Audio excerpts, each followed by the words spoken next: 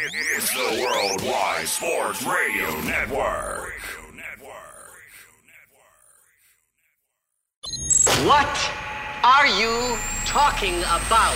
No, it's not him. There is only one more. There is only one more. That's it. One more. Get a rest! No! They saw your team put up zero effort. Wake up! Remember in the old days they used to have oxygen for them. Where's the oxygen? Play like absolute just garbage. This is the Sports Loudmouths. Yay! Man, can you keep it down? I'm trying to introduce here. With Errol Marks, Speedy Petey, and Tyler Harrison. You're not even a has-been. You're never was. We are back, ladies and gentlemen. As you know, this is the Sports Loudmouths. I am your host, Errol Marks. My co-host, Speedy Petey, and Tyler, a.k.a. Duff Harrison. 631-672-3108 is the number. I'm always so happy to be here. You can go to our website at www.worldwidesportsradio.com.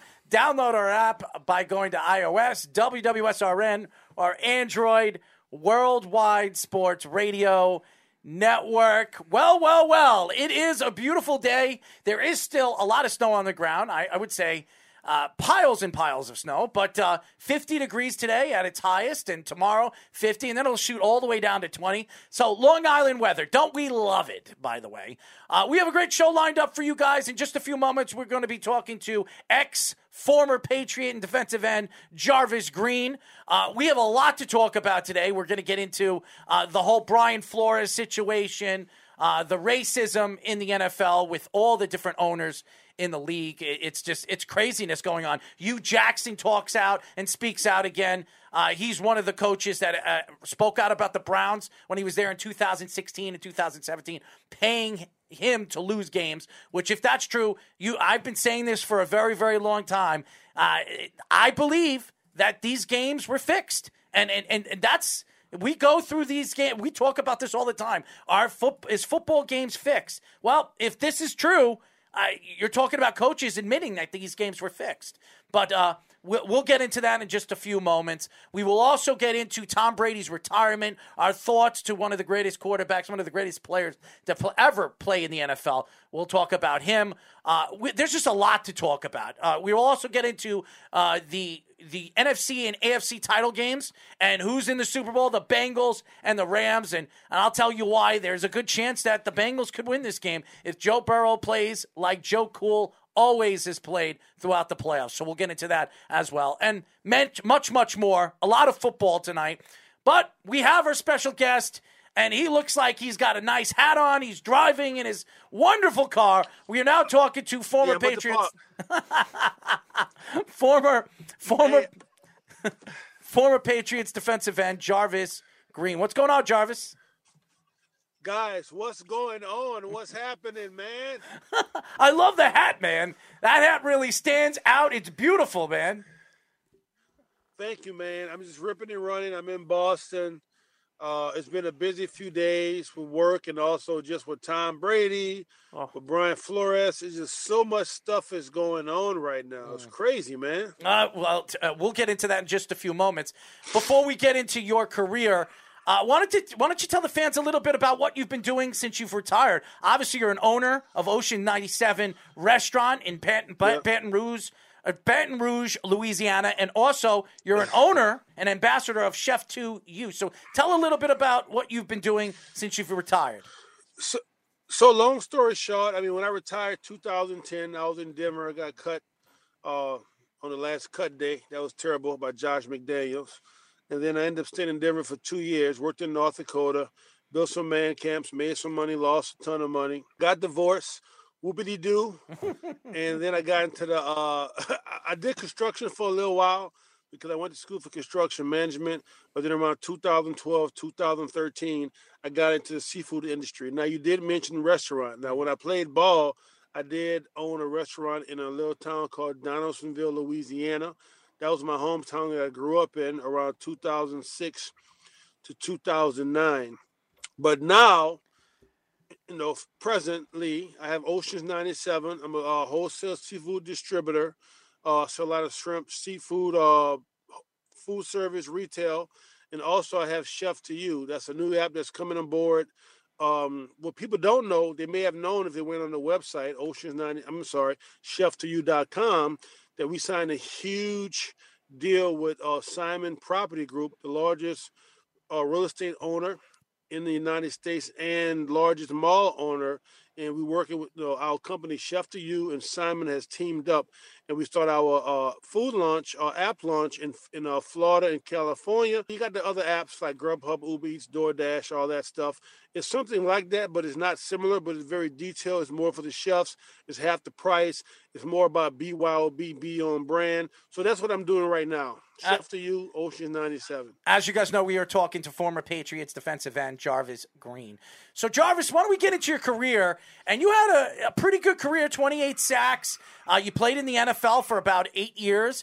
So, when you were drafted in the 4th round, 126th overall by the Patriots, what was it like being your name being called on the second day? It was amazing. I didn't know where I was going because prior to the actual draft that day, or those 2 days, I never talked to the Patriots. I had no conversation with them, no trips.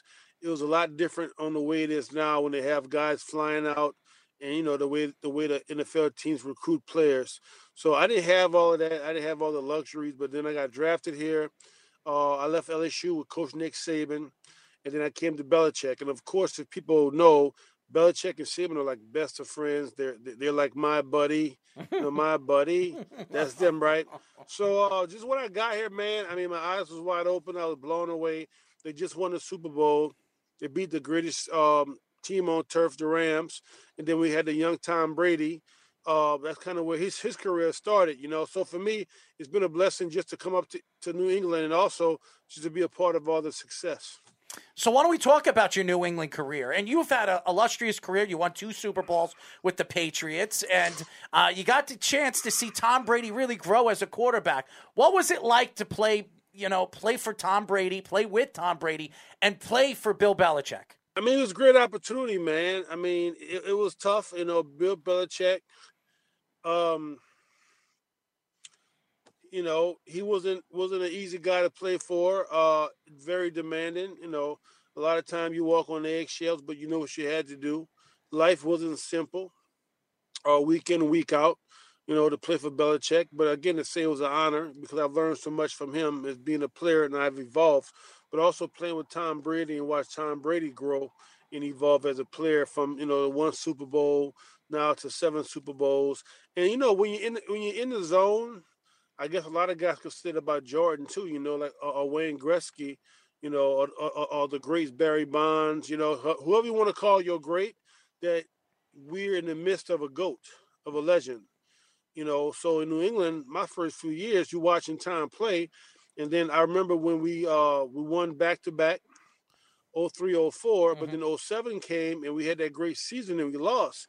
And I'm gonna say this, man, after we lost that game, after being undefeated, I thought the Patriots, we would never win anything after that. I thought that was our run, and it was said and done.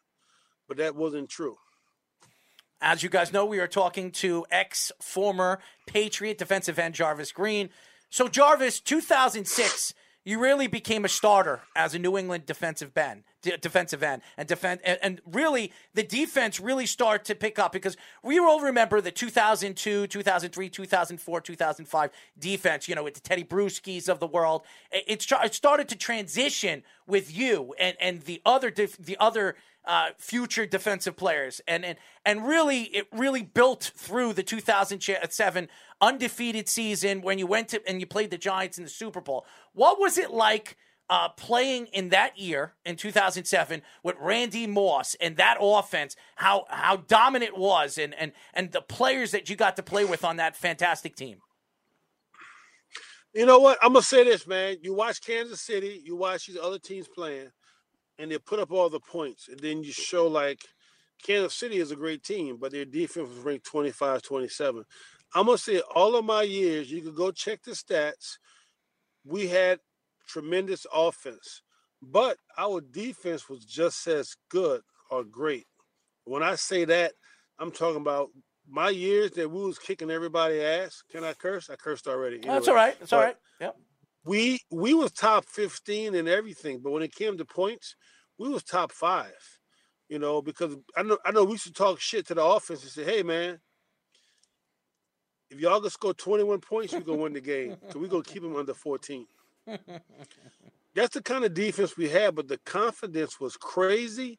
And we could be down. Look, guess what? That 07 year, we broke a record. I mean, not a record, but we had like 6 or 7 comeback games. Yep, I remember that. Yep. So I can remember we sitting there. I remember Vrabel, Colvin, we talking shit. We down by 14. We look at the scoreboard. Yeah, we're gonna win. We're gonna win the game, pop champagne, whatever. But we had so much confidence in the team because we knew we had Tom Brady, we had Randy Moss, we had Wes Welker. We was killing people, man.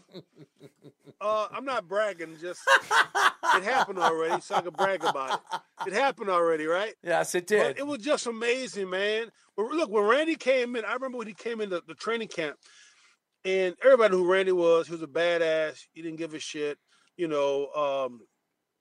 And he had, you know, when he pulled his pants down and mooned everybody, you know, not pulled it down, but he portrayed it and he mooned everybody in Green Bay, whatever he was, Vikings. And when he came in, we was like, I was kind of like starstruck. Randy freaking Moss, the man. And practice, bro, he was making catches I've never seen before. It was like a Randy Moss show at practice. And I saw times Belichick face. He made faces like, oh, my God, what did we just create? And, you know, and then people probably patted Bill on the back. Great move, GM. Great move. Great move. But, I mean, we just play. I was honored to play around a lot of legends in New England. So Bill Belichick always is thought of as more of a stale guy, doesn't say much, but he's also very disciplinary on the field. So what was he like on and off the field when you were playing there? And do you have a unique Bill Belichick story? Bill's very stale, you know, stale cracker. And he didn't grin. Well, he grinned, but he cracked these jokes, man. And it was like, where did he pull this out of his ass? And then he talks about it. He may say something, but he look up in the crowd, and he just grinned. Everybody cracking up, laughing. And every joke he had was dry, but it was funny, and he was very comical. Now, when it was time to work, he was dead serious, man. But he was a great coach. I'm gonna say this though: like if you're the young guy walking through the hallway, he could have his newspaper and reading it. He have his head down. He don't even look up. You better walk around him because he's not going to change his motion or his steps. He's gonna keep walking. You know, so I mean that's how Bill was, but he put fear in a lot of people. If you was young and you really didn't know the system, or you trying to understand what was going on, he made sure that he always kept you again on eggshells, and you didn't know if you had a job or not the next day. Because my first 2 years, man, I used to mess up and made mental errors here and there, and every day I'm like, I know I'm gonna get a pink slip in my locker. But that's the type of coach Bill was, but also just the staff. Absolutely. So, Mr. Jarvis, obviously this Bill Belichick tree is starting to go legs, and you've kind of gotten the upper lifting. You had Saban, Belichick. A lot of people might not know this, but Brian Doble, the new Giants coach, was actually the wide receivers coach when you were in New England. Do you have any information on what the Giant fans can expect from Brian Doble? Dable. Yeah, Dable. You know what? It's funny you say that. You say he was the receiver coach. Brian Dable was at LSU with me when I was at LSU. Oh, see, look at this. I think it was Saban. I think, yeah, because I don't remember Brian in the league, but at LSU, I think it was at LSU. We was together at LSU. So Brian Dable, I mean, great guy. You know, he didn't say much, but he showed up. You know, had his tobacco in his lip and spitting everywhere, and I mean, he showed up and coached, man. So I know when I saw him got the Giants job. That was huge. Great for Coach Dable, man. I mean, he's been coaching freaking forever, man. So to finally get a head coaching job, he wasn't really trying to rush to become a head coach, So, I mean, hopefully he's sustained, he does well, and he has much success. We are talking to former Patriots defensive end Jarvis Green. Now, Jarvis, you played against many good teams. And in the AFC East, in those years where you were playing, you played some really bad teams. I mean, the Buffalo Bills weren't a good team. The Jets, I'm a Jet fan, they weren't a good team. And obviously the Miami Dolphins, they were on and off. They weren't a good team. But weren't they decent when they had Ricky Williams? Yes, they did. They had a couple of years where they stuck out, but nothing that really stood out where they were going to be a competitive. But we go down there and they always beat us, though. Yes, and that's the thing about the Patriots. They've always had problems against Miami, always, especially going to Miami. So you're absolutely right. I just don't get it, man. I don't know if it was South Beach, if it was the girls. I have no idea, but we always had tough times, man. You were there, so was it? Was it the girls? Hey, I plead the fifth. Don't tell Bill that. I think it was just more like you say, it was like that hometown rivalry or the next town over, and it always was so much going on. But I can remember, man, playing Ricky Williams. That dude's a bulldozer running through there with his head down, didn't say nothing. We sitting there grabbing his dreads, talking shit to him. He walked back to the huddle with his freaking python arms. And, I mean, I remember one game, I think he had like maybe 42 carries, 180 yards. Mm-hmm. We won the game, but, man, when I say we was beat up and sore, but, I mean, the AFC East has just always been that type of style of play and physical. But I think at the same time, nobody really feared each other because everybody showed up for game day. Well, it doesn't matter the record. The record didn't matter, right? Yeah, well, you're right. But everybody feared the AFC. The only team that they feared was the Patriots. Nobody feared the Jets. Nobody feared Miami, and nobody feared Buffalo. True. So true. You had to walk into New England, and New England always had home field advantage every single year because they played in the AFC East. You know this, and it was almost a guaranteed 2 wins against all three of those teams, almost guaranteed. Yeah, always. Yeah. So I agree always. So why don't we get into the CTE thing? And you were in the league when all this stuff was going on, and with all these headhunters, and we've seen so many guys go out there. We all know about the Saints and the situation over there with New Orleans. So tell us a little bit about what you thought when this stuff was coming out with the doctors, and they came out with this new disease, brain disease. Were you scared when you heard about this stuff? And did you think the NFL did the right thing when it came out the way it did? Well, I could tell you this, man. When I got closer to my retirement, I was never a guy that got headaches. I started getting headaches. I was very cloudy. I couldn't think right. I was all messed up when I retired, man. Cause right when I got done, I was in Denver. My ex-wife, the kids, my wife was in school, the kids was in school, and I brought my parents, my dad up and his girlfriend, or his wife, and I couldn't do nothing, man. And I mean, I started drinking heavily, and it just got crazy for me. And I always told my ex-wife, I say, something going on in my head. I mean, I don't know what it is, but I'm having like nightmares, and I'm waking up cold sweats, and I started having more and more headaches. She said, "Oh, you just fine. Nothing wrong with you." I said, "Yeah, but I mean, it ain't the drinking. I don't drink that much." and I'm like, I can't think. And then people start talking to me, and I'm doing shit and making irrational decisions. And I kept saying this. She said, "Honey, you're fine. Nothing wrong with you." And then when I saw the thing with Will Smith, but see, the thing with Will Smith movie, this is what crazy.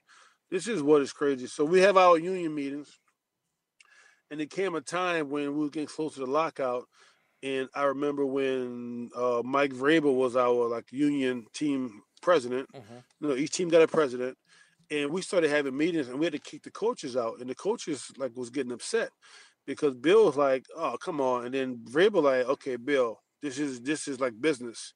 It's like you got to give us our time. Y'all got to leave." And we used to be like, "Oh, everybody get out, we got to talk." And when Vrabel was talking, you know what he was talking about? We were talking about all the guys from Pittsburgh. So he was having reports on the different guys, and shit was getting all fucked up. Mm-hmm. So all the stuff you saw with the movie Concussion, we was hearing those stories way before the movie. And I'm like, I remember we talked about the guy that duct taped his legs and shit. Mm-hmm. And Vrabel, if this is serious, man, he was bringing this shit up. I said, who the fuck what is going on? And at the time, when the word came out, we were like, we can't even pronounce that shit. And it's what? We're like, what is CTE? And it got so bad, man, to the point they was making it about the lockout, but it was more than that. It was the lockout, and we brought the CTE thing up because we was like, we need more benefits. We need to be taken care of. We need more profit sharing, and it was a give and take. And it was so sad, but I'm going to say what's sad is that when we decided to make Goodell the goddamn over the CTE in a lawsuit, and we should have just had a mediator to do it because they promised. Like I'm a level 1 guy, so I'm the first level. You don't want to be a level 3, 4, 5 because you're gonna be either in a wheelchair with a diaper on or drooling from the mouth. And I'm a level 1 guy, but they told us in the beginning that it doesn't matter, whatever level you are, you're gonna get your money. But then you saw that situation with the lawsuit that they had the discrimination between black and white athletes, and that the black guys wasn't all fucked up, and then the white guys were getting their money. It's like all this bullshit, man. And I'm like, just give me my goddamn money, you know? So it just, every time something goes on, it's controversy behind it, and it's a waste of goddamn time and money and lawyers. As you guys know, go ahead, I'm sorry. Go ahead. But is it real? Yes, it's real. You see cases, and I remember when Junior shot himself. I mean, Junior was the life of the freaking party. He had everything. He had his restaurant. I don't know how his restaurant was doing, but he could have went back to San Diego, and he was a freaking god. Why would he shoot himself in the chest and leave a goddamn note? Why? You know, but he's a pioneer. He's an animal. He's a warrior. And he probably was doing that just for the significance to help the guys after. But it's just sad on what's going on with all these guys and life after football. And it's terrible, man. And the league is still making billions and billions and billions of dollars. They do over $10 billion a year. Not in 10 years, a year. Because we get the short of the stick. We were talking to former Patriots defensive end and Jarvis Green. Jarvis, you know, you speak about CT. I didn't even know that you had CT. Well, I'm a level 1, so I don't really have any show of it. The tests are goddamn stupid that they do. I took the test. I didn't pass the test. Somebody's talked about they give the test to fucking monkeys. It's so much bullshit, man. And it's like they told us that whatever level you are, you're going to get the money because, say, right now I'm 43. Right. But what happened? Okay, you know what? Good story. I'm going to tell you this. I remember for a few years ago, I went to one Super Bowl. I'm not sure if it was San Francisco, 2015, whatever. I'm hanging out with Chris Doman, shooting the shit, drinking cocktails, talking, normal conversation. Chris Doman is standing up above me. We doing fucking rip moves and shit, and you know he showed me some of his moves. I'm done. I'm retired, but I'll play. Chris Doman was my guy on fucking Tecmo Bowl, right? And I remember Cisco Perkins, Kevin Falk, and another friend of mine. They all went to Randy Moss Hall of Fame induction. I saw this guy in a wheelchair on a video, on a picture. I said, "Who is that?" And my boy said, "That's Chris Doman, your boy Chris." I said, "He in a fucking wheelchair?" He said, "Jarvis, he's dead now." I'm like, "What?" He was like, "Jarvis, he's drooling from the mouth. He's like fucked up. CTE." Really? That's a story that nobody talked about. How many other guys just like that in the same situation go from night and day? You know, so don't. And I tell people, don't tell me that we all fucking normal. We're not. I'm one guy. It's many guys that feel the same way. It's unbelievable. It really is. And I think Roger Goodell and the NFL struck out on this. $100 million. Oh, I'm sorry.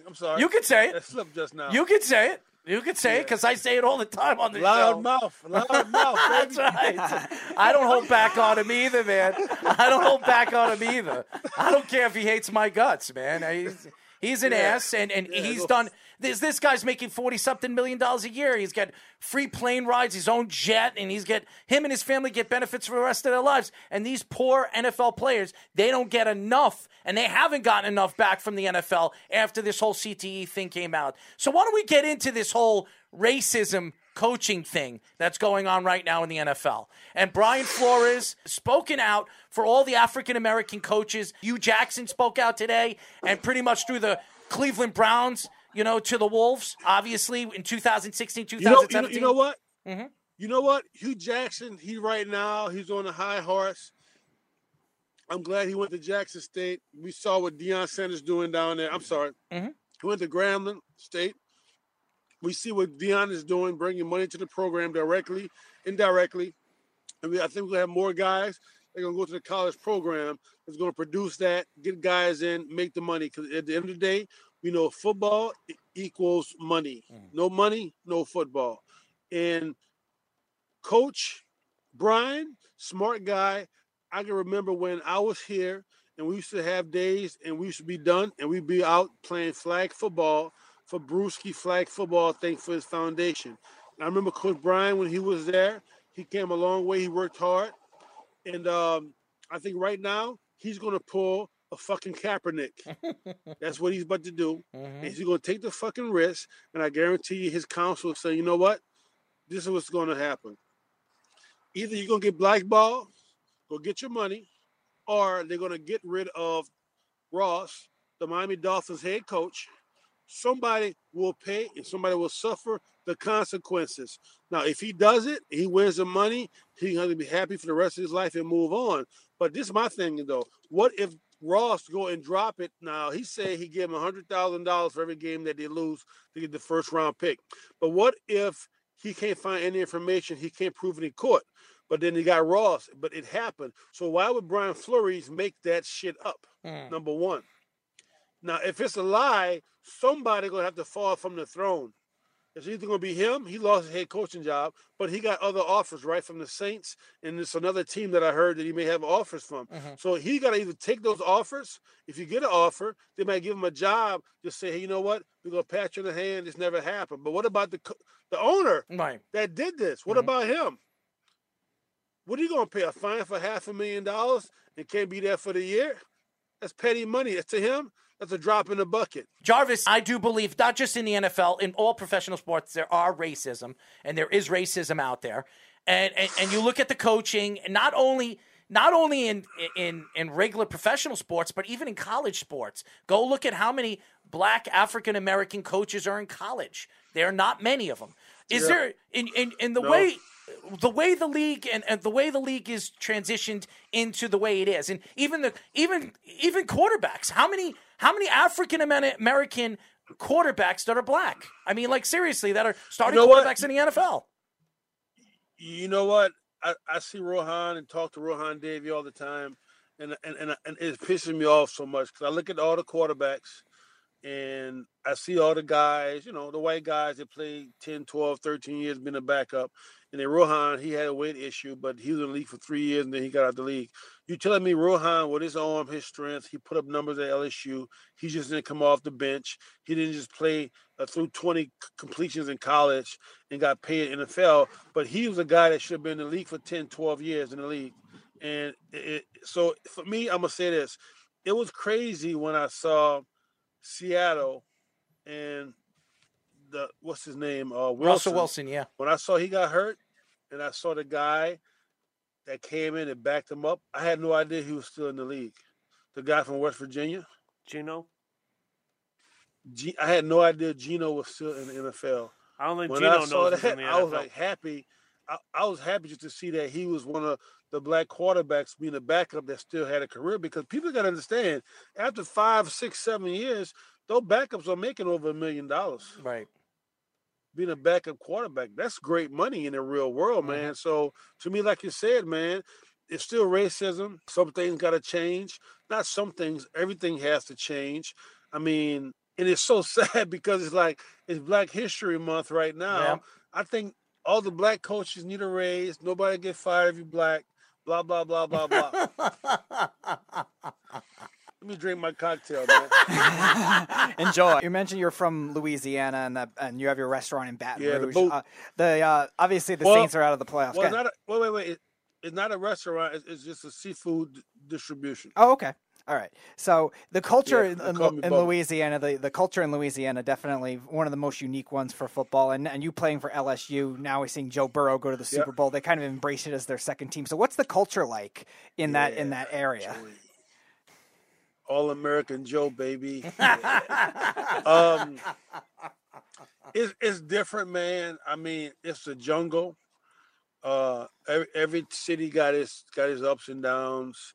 I mean, New Orleans is not an easy place to grow up in. I mean, we've been through so much with the hurricanes, and when Mother Nature destroys that place gets hits all the time. And I think the thing about Louisiana is we could talk about all the other 49 states, but when it comes to adversity, overcoming things, going through the major storms, it's so much, man. And I mean, like where I grew up at, man, I mean, poverty almost 39%. It's poverty, and it's bad. In my little town where I grew up, they call my little town Little Haiti, man. I mean, a few years ago, we had 7 kids under 17 got shot and died because of heroin and crack cocaine. You know, so I grew up in that shit, and it wasn't as bad when I grew up. But I think just the mentality of Louisiana and fighting through things. And you seen the Rocky movie, man. You watch that Rocky movie when everybody said that, when the girls say, "You can't win, Rock." That's like Louisiana, man. You can't win. You can't overcome. But somehow, you know, we have, you know, us as human beings, we learn how to adapt. We learn how to survive, and we learn how we're gonna find ways to eat. We're gonna find ways to overcome. You know, and I think Louisiana, it goes a long way. You know, and we look at Joe Burrow. The year before, Joe Burrow was supposed to be a 6 or 7 round free agent, you know? He come out, and I have no idea how he pulled this out of his ass that year at LSU when they went undefeated. I think to this day, it's like fucking Star Wars. You have no idea. You got to go find a little green guy and sit in the goddamn swamp and ask why you got the fucking power. Oh, Yoda. I love Yoda. Yoda had to tell your boy Luke on who he was, but he didn't tell him who he was. If y'all remember Star Wars. Right. They had their fucking tea, ate their little fucking shit they was eating, but he had to understand that he was the one. He was the Jedi. Joey Burrow is the fucking Jedi. Bro, I'm just, look. I love it. I love it. It's cocktail. It's all right. I had a strawberry Henny about an hour and a half ago. Trust me. I understand. I need a cocktail to do this stuff too. What you had? What you had? A little smoothie or some shit you talking about? What? Strawberry Henny? Pineapple smoothie. It's no. It's not nearly that girly. We're not going to do this. No, Jarvis. No. So no, it's all right. It's 2 shots of Henny mixed with like strawberry lemonade. No slushy. What's that called? Strawberry Henny. Beautiful. What town are you from? What city are you from? Long Island. We don't drink that in Louisiana. Go to Fridays. New York. Y'all weird up there, man. Oh. Y'all weird in New York. It's all good. I mean, you weren't too far away. Boston's got some pretty weird shit too. I know. I'm right down the street. Hey, Ma. I know. Hey, Ma, let's go to the park. Like what? Oh. Hey, park the car. Let's go to Fenway. Jarvis, so obviously when you're in the league, the CTE thing's obviously in the forefront of a lot of people's minds. Is that kind of where the inspiration for Chef to You or Ocean Drive 97 started? Or did you know in your college days that I knew that you had to plan? I always had a plan A, B, C, D, E, F, G. I did my internships when I played NFL, Rolls-Royce, Naval Marine, and I worked for another restaurant company. But I always been in hospitality. Always. I always enjoy serving people. I would enjoy watching people smile after eating my food. And I always treated people and put on different events, even when I was in high school with my twin brother, Jason. High school, even college. We did our cake parties and charge at the door. Yeah, so with LSU, hospitality was always number one for me. I always wanted to take care of people, entertain people, watch people smile. I went to school for construction management, but I never thought in my life that I'd be selling seafood, selling shrimp. That came from owning somebody that favor. But then also the Chef to You platform, it's like a Grubhub, Uber Eats, but the biggest thing is that I'm in this and I'm doing this. And yeah, I want to make money, but at the same time, I want to make sure that the hospitality industry get their feedback, get their legs, and people could generate money and they could survive and not get raped from all the food app companies out there that promising them so many different things and opportunities, and all they're doing is giving money back to these big old tech companies out of, Silicon Valley. But Chef to You is going to be something different. We're going to make sure and touch the people. We're going to relate to them. We understand them. And I always tell some of the chefs too about, you don't know how it is in the hospitality industry. I say, yes, I do. I owned a liquor store for 5 years and I owned a restaurant for 4 years.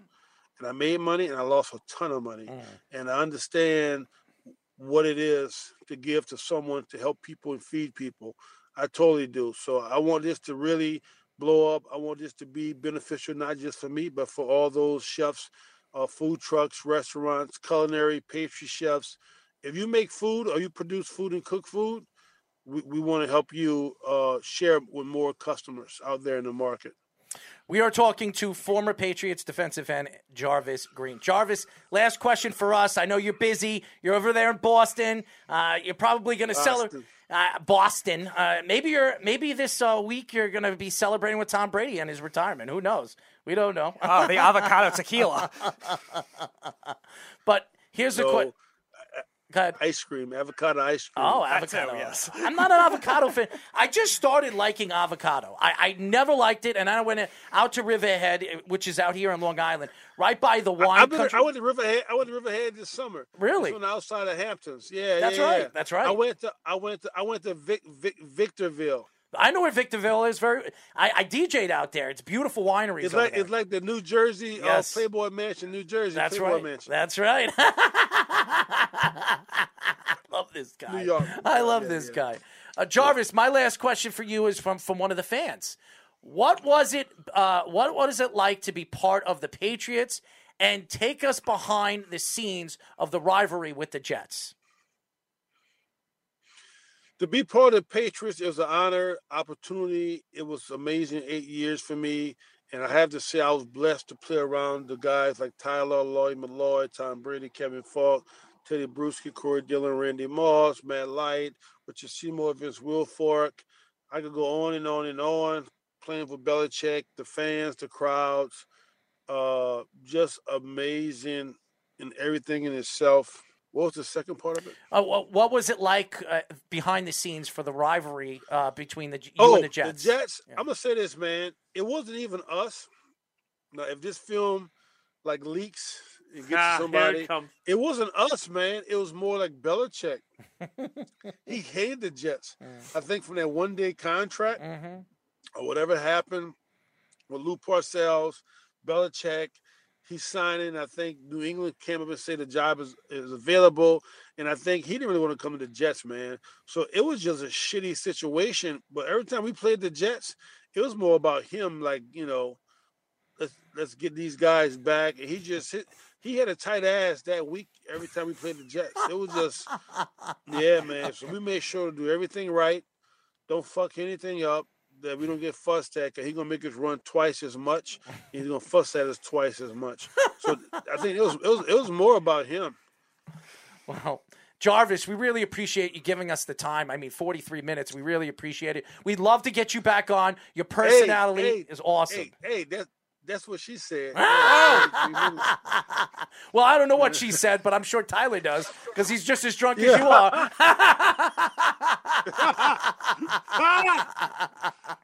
But loud mouth. I love this guy. Listen, man, where's the shot glasses at? Strawberry Henny. There you Only go. Jersey. What are you drinking? Like a Boston Tea Party? What are you drinking up there? Only Jersey City. Strawberry Henny. I'm gonna go hang myself. Is that okay? Oh, it's awesome. He's awesome. Oh boy, he's awesome, man. I really appreciate you giving us the time. We'd love to get you back on again. My producer will definitely reach out to you. Your personality is fire, man. We really love that about you. Thank you, man. Absolutely. Thank you, man. Tell the fans how they can find you on social media. Oceans 97. Social media is so crazy. So So Instagram, The Real Jarvis Green, Facebook, Twitter, LinkedIn, Jarvis Green, and on Facebook, Instagram, Twitter, TikTok, LinkedIn, Chef to You. Do you have TikTok too? Oh my God! Yeah, it's so like bougie. Yeah. That's what the cocktail's for. Strawberry Henny on the TikTok. Look at me, baby. I'm so skinny. This guy needs to come down. We need to have a drink, Jarvis. It's awesome. Tyler's going to go up to Boston right now. I can leave these two doofuses right now. It's fun. Hey, listen, Jarvis. My birthday bash, I'm going to be 40 this year. I have a bunch of NFL players might be coming down. Maybe I'll invite you. You come down and have a little bit of a tea party with us. Let me know, baby. I bring some of that tea. I'm sure you will. Jarvis, thank you, bud. Before you invite anyone, Y'all you be invite good, Jarvis Green. Absolutely. Y'all be good. Absolutely. Later, man. Jarvis Green, ladies and gentlemen, former Patriots, a.k.a. defensive end. Funny as hell, guys. Yes. He is That hilarious. was a lot. He is awesome. He is pure as the snow that fell down this past weekend. That's for sure. But awesome interview. Speedy, definitely a good get. Really great personality. How could you not like Jarvis Green? I'm not even a Patriot fan. I can't stand the Patriots, but just who he is as a personality. And really, I didn't even know he had CTE. I didn't even know. Yeah. I know it's a first level and it's not as bad as he said. You really is nothing, but the fact that he even came out and he even went after, he attacked Roger Goodell. How many players, ex-players, actually, on our show when we bring up Roger Goodell, has ever taken shots at Roger Goodell? And him. Jarvis Green is the first one that I've ever heard that really, has his own thoughts to what Roger Goodell has done, not only to him, but all the other athletes, all the other NFL players that played in the league in the early 2000s. And with the lawsuit that they had against CTE, $100 million. Does that really pay off all the negligence and crazy stuff that's happened to some of these guys after they played football? It's just horrible, absolutely horrible. And some of these guys don't even get their check yet. I mean, like, seriously, you just said a lot of the white guys, they got their checks right away. How long did it take him to get his check? And he's 40, and remember, he's still young. He's only 3 years older than me. I'm 40. I'm going to be 40 this year. He's 43, so he's still fairly young. But Jarvis was awesome, guys, and definitely a must-hear and must-listen to if you guys missed the interview. I want to get into this. I want to get into this Brian Flores situation, which has really reeked, and I mean reeked, in the level of craziness right now in the NFL. And to me, you would think that the lead story right now would be the Super Bowl, the NFC title game and the AFC title game. That would be the most important thing to talk about when it comes to football. But no, it's not. Tom Brady retires, and that was leading the story for about 24 to 48 hours. And then this thing hit Sunday night, Monday. This thing hit that Brian Flores has claimed 3 teams were racist. They gave him his interview. They absolutely gave him his interview, but they already knew who they were going to bring in as their head coach. Which, if it is true, and if he could prove it, which Bill Belichick sent, there was texts that were sent out and that the press has gotten already, that Bill Belichick stated that it is. And if it is, the NFL, the Dolphins, the Giants, and the Broncos are in a lot of trouble. Now, when I look at the league and I look at the game and I look at the racism and everything that's going on in the game, I don't know why you're giggling, because I don't think this is funny. Oh, but it had nothing to do with you, honestly. The racism, and listen, everybody knows the Colin Kaepernick story, all right? And a lot of people didn't like the fact that he was kneeling, and it wasn't even really to take shots at the American flag or the United States, but everybody took it to that level. And I understand. But Colin Kaepernick was pretty much booted out of the league because he felt the way he felt about standing up for racism and people against, the equality of African Americans and obviously Caucasians, white people in the NFL. And then this happens, and you think about Brian Flores, and I think Brian Flores is one of the best coaches in the NFL. Anybody that wins 7 games in a row. 7 games in a row. What is Jeff writing over here? I didn't see. Cap was right. Many owe him an apology. I would agree with him, and I've stuck up for Colin Kaepernick. I watched his Netflix, I guess, documentary story with him in it. It was a story about him growing up and how he wasn't equal as a quarterback, and he was raised by a white family, and his white family never understood some of the craziness that was going on when he was traveling on his football team and his baseball team, and how some of the remarks that happened right under their chin because they never really even noticed it.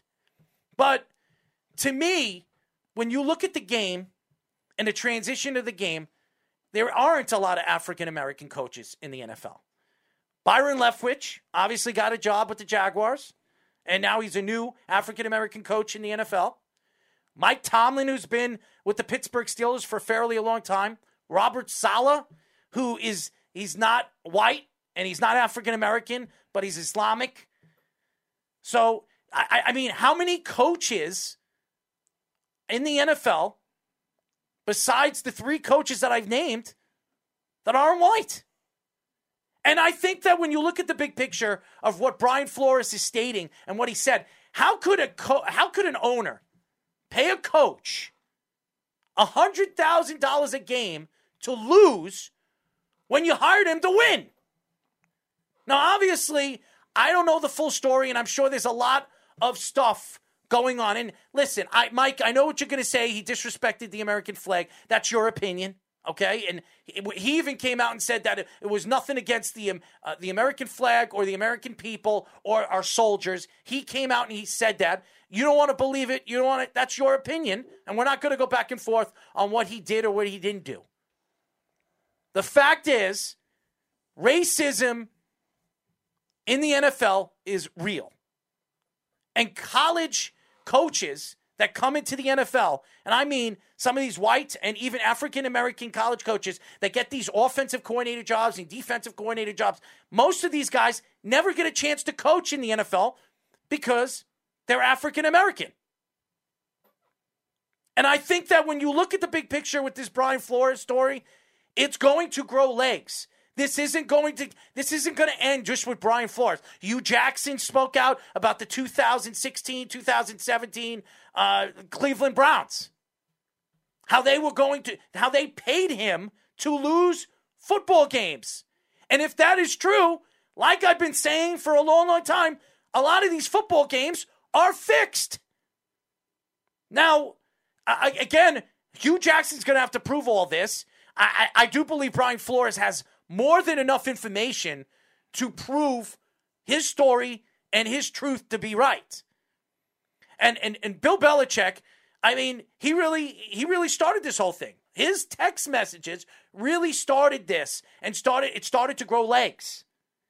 And how could you pay? If you're an owner of an organization, all these fans are spending millions and millions of dollars. These players, they work their asses off.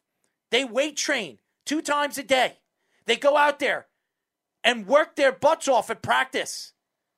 And then you find out that the coach really knew what was going on behind the scenes with the GM and the ownership, trying to pay him to make the wrong calls for them to lose so they can obviously get a higher draft pick and maybe get fired. Hugh Jackson, who knows what Hugh Jackson could have been as a head coach with Cleveland if this is true. He might be still coaching Cleveland right now if he wasn't paid to lose those games. And Brian Flores, I don't want to hear from anybody saying that Brian Flores isn't a good coach. Any coach that wins 7 games in a row and comes from the AFC East where you have to play the Buffalo Bills twice, you got to play New England twice, heck, and you even have to play the Jets twice. I mean, it's not scary, but you have to play the Jets twice. It's not easy. This is not an easy division. Not anymore. It used to be. It's not easy anymore. And the AFC, with the young, dominant quarterbacks that we're seeing grow, the Patrick Mahomeses of the world, the Herberts of the world, the Mac Joneses of the world, the Deshaun Watsons. We can name all the different. Derek Carr. There are a tremendous amount of good young quarterbacks in this league right now, and the AFC is stacked with them. Lamar Jackson, who is an MVP. if this is true, and the NFL has sat here, and maybe the NFL knew about this, and I'm sure Brian Flores could probably prove that. Now, I don't know who's going to lose. I know I was talking to Jeff earlier today, and that if this is true with the Dolphins, that the Dolphins owner should sell his team, that he should be forced to sell his team, which quite possibly could happen. And if it doesn't happen, he's going to be heavily fined, and he's going to lose a tremendous amount of draft picks. And John Mara, who I remember a couple of years ago with the field goal kicker. What was his name? Josh Brown. Josh Brown. That with was that horrible. With that debacle when he was domestically, violently beating up his wife, and he knew about it, and he still stayed on the team. And they didn't throw him off the team until it really came out fully that the press knew about. I mean, it's starting to really rub everybody the wrong way. John Mara, who's one of the most respectable owners in all of football, racism, domestic violence, all these stupid things. And how could you be a player and want to play for this owner if this is true? How could you go out there if you're Saquon Barkley, Galladay, Thomas? Why would you want to play for this owner if this is true? The Broncos, Von Miller. He's no longer with them, but Von Miller was there for years. Ownership over there who are fighting, and they're fighting amongst one another because they want to sell the team because the family can't get along. And then there's the Dolphins, okay? That idiotic organization, one of the worst run organizations in professional sports, okay?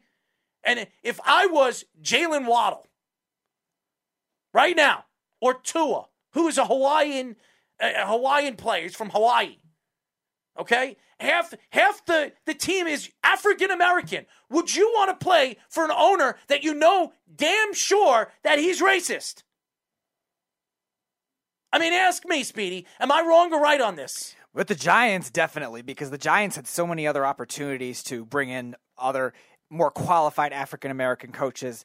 2016, Terrell Austin was a great defensive coordinator with Detroit. The last time I remember the Lions having a good defense was him, and he got a lot of head coaching offers. And they hired Ben McAdoo just because it was in-house. It was somebody in-house that they liked. 2018, Pat Shurmur. He was a retread from the Browns when there were other qualified candidates at that time. Chris Richard, Eric Bieniemy at that time. That was his first running after the Mahomes season. So there were a lot more qualified candidates that have gone on with the Giants, and the Dolphins probably had those kinds of examples too. Was Adam Gase necessarily the guy for them when they hired Adam Gase at the time, or was there a better candidate out there for them at that time? Because he joined right around the same time McAdoo did.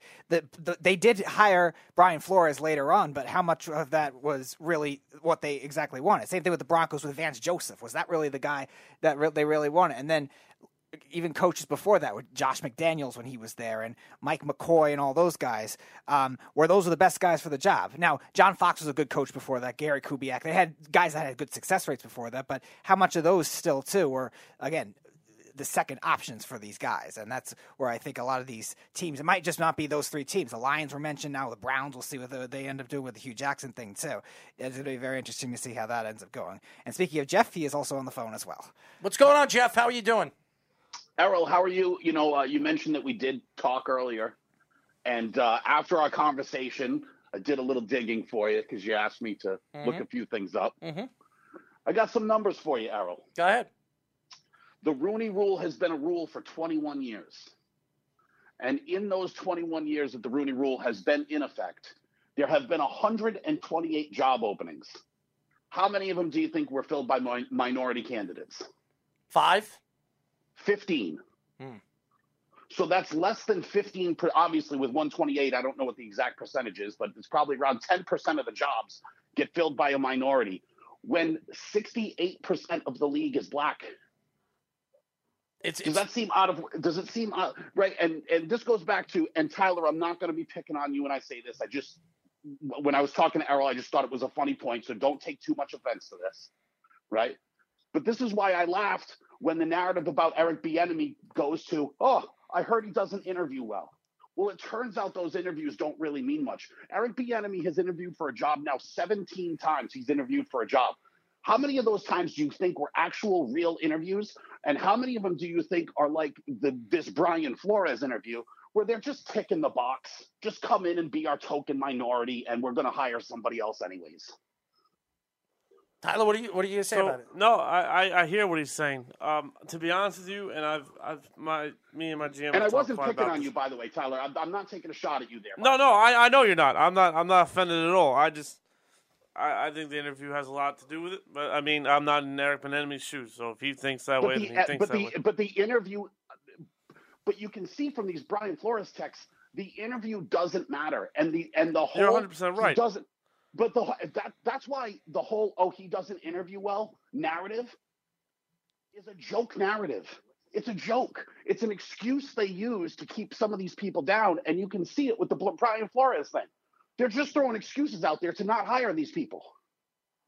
So, I actually read an article before we went on air. Apparently, the whole relationship with Brian Flores and the Dolphins got split when the owner told him, "I want you to meet with our prized quarterback." And Flores was like, "I can't do that because that would be tampering, and I'm not doing that." Well, with Tom Brady. He talked about Tom Brady, yes. So, but Flores had no idea it was Tom Brady. He wouldn't say that's another problem. No. That's my point, is that the Dolphins clearly here are just one of those teams that need new ownership, because under this guy, they'll never compete. Well, that's not true, because I mean, this team competed when Brian Flores was here. I mean, the first year they didn't compete. Last year they were a borderline playoff team, and this year they won 7 games in a row. They were a borderline wild card spot. They could have made the playoffs this year. But this is what makes his firing even funnier, right? Name someone who did win in Miami in the last 20 years. Anyone? Name someone who won in Miami. Did anyone win in Miami? Nope. No coach had back-to-back winning seasons in Miami. Right. It was all white folk too. Now, the one brother you get in there has back-to-back winning seasons, was on a roll, has a winning record, and they fire him. Why? Because he wouldn't break the rules for you. If the NFL is all about wins and losses, why are we judging people differently? Brian Flores was a winner. And that's the sad part, because these owners don't think that way. All they care about is their values and their money, unfortunately. Right, and unfortunately, their values is racism. Yeah. Mm-hmm. I think this is embarrassing. I think when you look at the league right now, and I don't think it's embarrassing. I think it is embarrassing because I think it's a disgrace. It's also a disgrace, but it's embarrassing that this story comes out, and now you're looking at all the teams in the NFL, all these owners. We talk about Jerry Jones. A lot of people believe Jerry Jones is a racist. A lot of people believe that he is, and we've look at the coaches that he's brought in over the years. Look at the coaches he's brought in. I mean, Mike McCarthy. He's white, right? The one before that, who was that? Jason Garrett. Jason Garrett. The one before that, who was it? Parcells, I think. Parcells. Could you name the last African American coach that Jerry Jones hired? None. And then you look at teams like the Jets. I was telling this to Jeff today. I know he hates the Jets, and I know but look at the Jets. Look who they hired the last couple of years. Progressive organization. Yes. Pretty progressive organization. Yes, they're. I mean, they still suck, but they're a pretty progressive organization. They're ahead of the curve on this thing. For sure, they're ahead of the curve. They hired Todd Bowles. They hired they just hired, what's his name again? Saleh, yep. Robert Saleh. These are all, not white coaches. But go ahead, Jeff. I mean, do you think it's a little ironic that the only team that has a black head coach in the NFL is the team that has Art Rooney as the owner? Right. That's who's the rules named after. There isn't another one. And by the way, out of those 15 candidates that got hired out of those 128 jobs that were open, did you know 5 of them got fired after their first season? No, I know that too. I know that. I didn't know there was 15, but I know a certain amount of coaches got fired after their first or second season. 5 got fired after their first season. David Culley, Steve Wilkes was another one with Arizona. Steve Wilkes in Arizona, right? Like, you know, they've hired these people. The way it looks is they've hired these people to take the organization through their tough times and have the losses blamed on them. And when they get good, they give the job to a white guy. And right now, it seems like that's true. Let's be honest. The guy in David Culley. in Houston. We knew Houston was going to not be very good this year, and they way exceeded what we all thought Houston was going to be, and then yet they fired him. And yet they fired him. Does that make any sense? None of it makes sense, Jeff. None of this makes sense. And Brian Flores might have something that he's going to – this is going to affect Brian Flores getting another job. And I told you this, Jeff. I think this is good for Brian Flores because he's standing up for his culture. He's standing up for what he believes in. But it's going to affect Brian Flores because I don't know if he'll ever get a head coaching job. I did hear that the Saints are interested in him.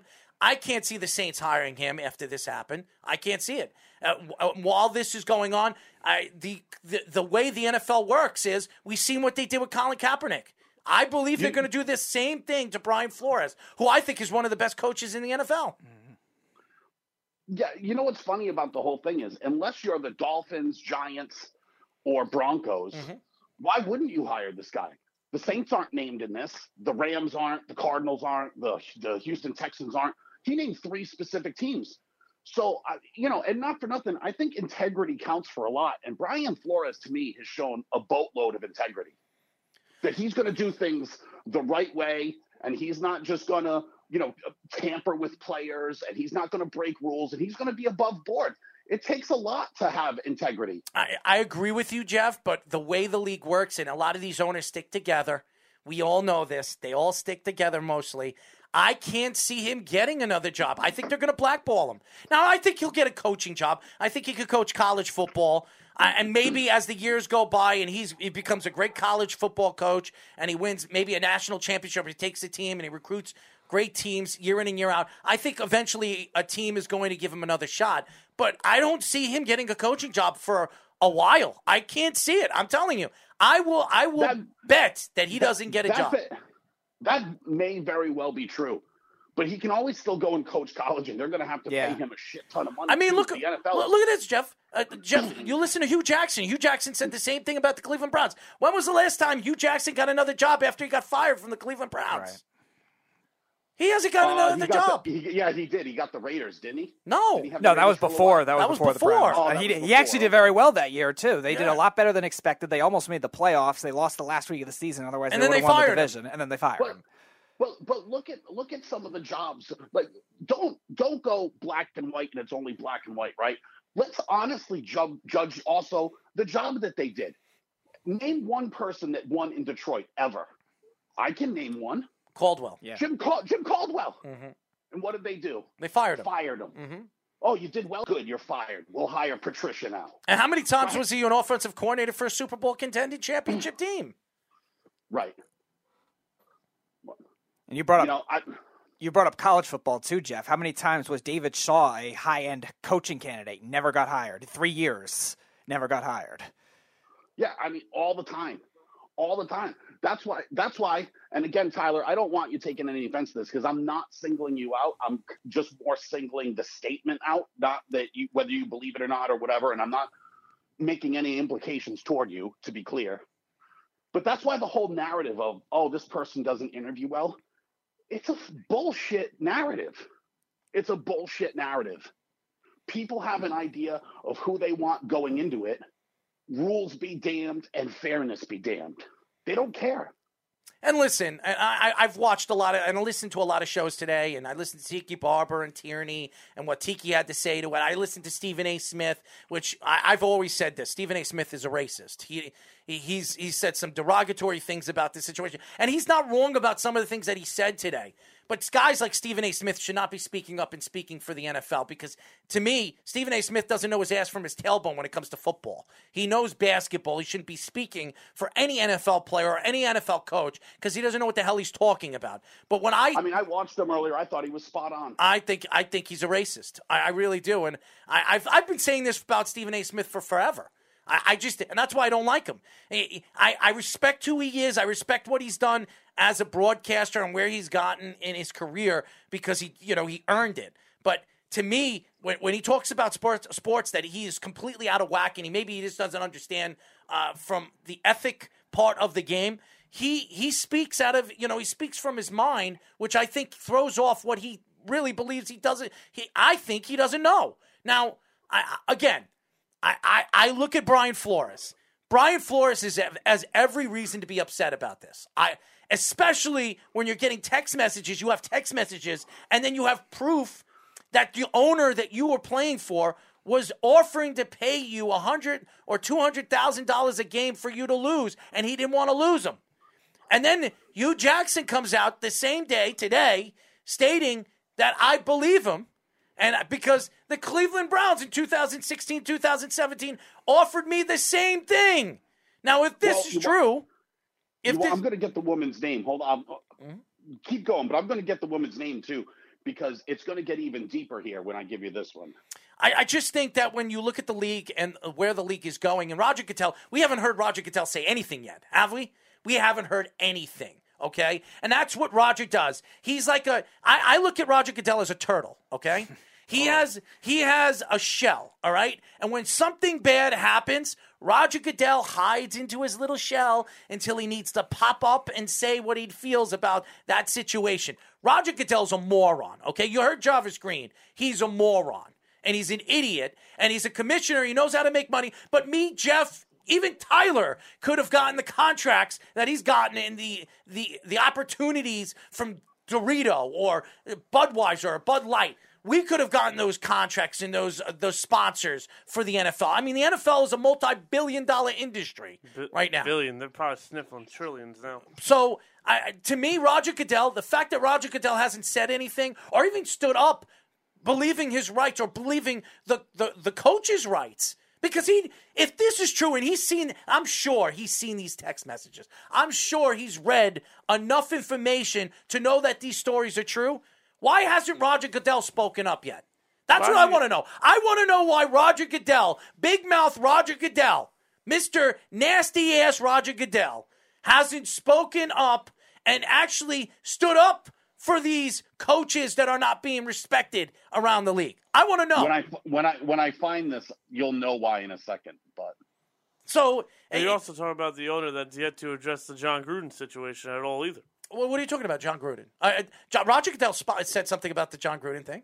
He said something about John Gruden? He said something about the John Gruden thing. About how he started an investigation to suspend Dan Snyder, but it ended up being John Gruden who was out of the league. Dan Snyder's still going to get his. John Gruden got fired the next day. That's Why right. Is Dan Snyder because still he's a coach. Because Dan Snyder is not an owner. He's not. He's half owner. He doesn't own the majority of the team. His wife does. But you can still they're married. Not true. They're one. He owns most of it. The wife is the minority partner. Whatever the case, the fact is that he can't sell the team. You can pressure both of them to sell. Yeah, but they're married. He's not going to do that. He's not going to do that. And that's because he's got a relationship with these owners. These owners gave him the $50 million, $48 million contract that he has, where he has his own jet and he has his lifetime insurance for him and his family. Okay? They gave him that. He's making more money than any two players in a league. What does that tell you? Just because of the sponsorships and the advertisements he's gotten for the NFL? This is a joke. And Roger Goodell should be fired. Well, Roger Goodell should be fired. We can all be happy one day. What do you mean we could be happier one day? Well, eventually he's going to get fired. No, he's not going to get fired. He's going to decide to step down. That's the only way he's going to lose his job. He's going to step down. He should have been fired a long time ago, and he never got fired. He should have. And the sad part is a lot of those owners are connected, and those are the ones that unfortunately are doing a lot of these things. I want to hear what Art Rooney has to say. That's what I want to hear, because he seems like the guy that really stands up for this stuff, and he's the guy that is the center of the ownership.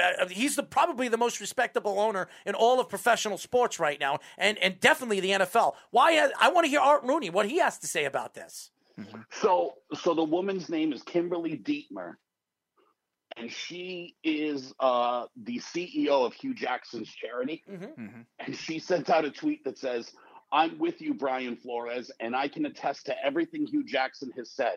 If you'd like the receipts for the checks that Jimmy Haslam wrote, DM me." Mm-hmm. Roger Goodell also knew about this. If Roger Goodell knows about this, he should be fired. He should absolutely be fired. That's from the head of his charity, who, by the way, Jimmy Haslam's writing checks to the charity, which were his bonuses for tanking. And by the way, Nathan, who comes on the show, he actually has had Hugh Jackson on the show twice. He works with the charity, And I definitely want to get Nithin on, and maybe he can get her. Nithin knows her. What's her name? Kimberly Dietmar. Send that text to me. I want to see if Nithin could get me an interview with her, because I would definitely love to interview her and her thoughts about this. Because Hugh Jackson, who has spoken out and he speaks very highly of Brian Flores, to hear this, and if Roger Goodell does know this, and Roger Goodell has known this, he should be fired. He should never get another job with the NFL or any professional sport again. This is, to me, this is going to grow legs. This is going to grow legs. Now, you can't, Speedy. You could be commissioner. I don't know about that. Speedy, I don't know if I necessarily go that far, Jeff. I think that the NFL is going to have to. You don't sense sarcasm. The only people that could fire Roger Goodell is the owners. That's the only. And unfortunately, if these are the ones that are the best connected to them, it's not going to happen based on that when it really should. 3 owners. That's all. No, I know, but it's a lot of powerful ones, unfortunately, and that could be a problem. You know what the problem? Your thinking is all backwards. Your thinking is all backwards, because owners are always stand with owners until owners get in the way of money. See Jerry Richardson, right? Yeah. Right. And these owners will all cut off each other's heads and turn on each other faster than you can blink if it starts affecting their money. And you can better believe that if getting rid of Stephen Ross is best for business or getting rid of Roger Goodell is best for business, they won't think twice. Oh, I really hope that's the case. I just, again, with the way they have this kind of power for whatever reason, if Roger Goodell signed off for this, he's in a lot of trouble. Remember when they suspended Zeke and Jerry Jones started gathering together a crew to chop off Goodell's head before? Right. It almost already happened. Don't let this be true. He'll be gone in 2 hours. If this is true, he's going to be gone. There's no way he's going to get away with this. There's no way. If and if the government gets involved with this, and the government could get involved with this, this is a big story, and this could absolutely start to break with craziness on the streets and crazy. I mean, players might want to play next year. I mean, that's the real crux of this story, right? The Giants are facing a fine if what has been alleged is true. Oh, you circumvented the Rooney Rule. That's a fine. John Elway showed up drunk to a meeting with Brian Flores in Denver. That's a fine. That's not the problem. The problem is the paying for tanking that's been uncovered, and that kind of stuff, dude. That they're going to make these people sell their franchises. CJ says the owners would never be able to survive a PR nightmare that will be unleashed if these allegations are true. Goodell has to be gone. Yes. That's what he's saying. Right. And Goodell will be gone. If this is true, and Hugh Jackson could prove that Goodell signed off on this in those times. That's 2 owners that'll be forced to sell their team. Stephen Ross will be forced to sell that team, and Jimmy Haslam will be. And by the way, Jimmy Haslam's been a nightmare since day one as an owner. He's screwed everything up. So the owners would be more than happy to can him. I think this story is going to grow legs. And Brian Flores, and listen, he's going to get paid. He's absolutely going to get paid on this. But here's the problem. I think with the way the NFL works, and we've seen this before. We've definitely seen this before. And with Colin Kaepernick, I believe he's going to be blackballed. I think these owners are going to blackball him because he spoke out, and he's the guy that speaks out because he wants to make equality for black coaches. He believes that all black coaches should be equal to all the white coaches in the NFL, as well as they should. It shouldn't be a matter of the color that they have on their bodies. It doesn't matter if you're white, black, Puerto Rican, Haitian. It doesn't matter. And by the way, Ron Rivera, he's Puerto Rican, and he's very well respected around the league. And I know everybody's going to say, well, he didn't get fired right away.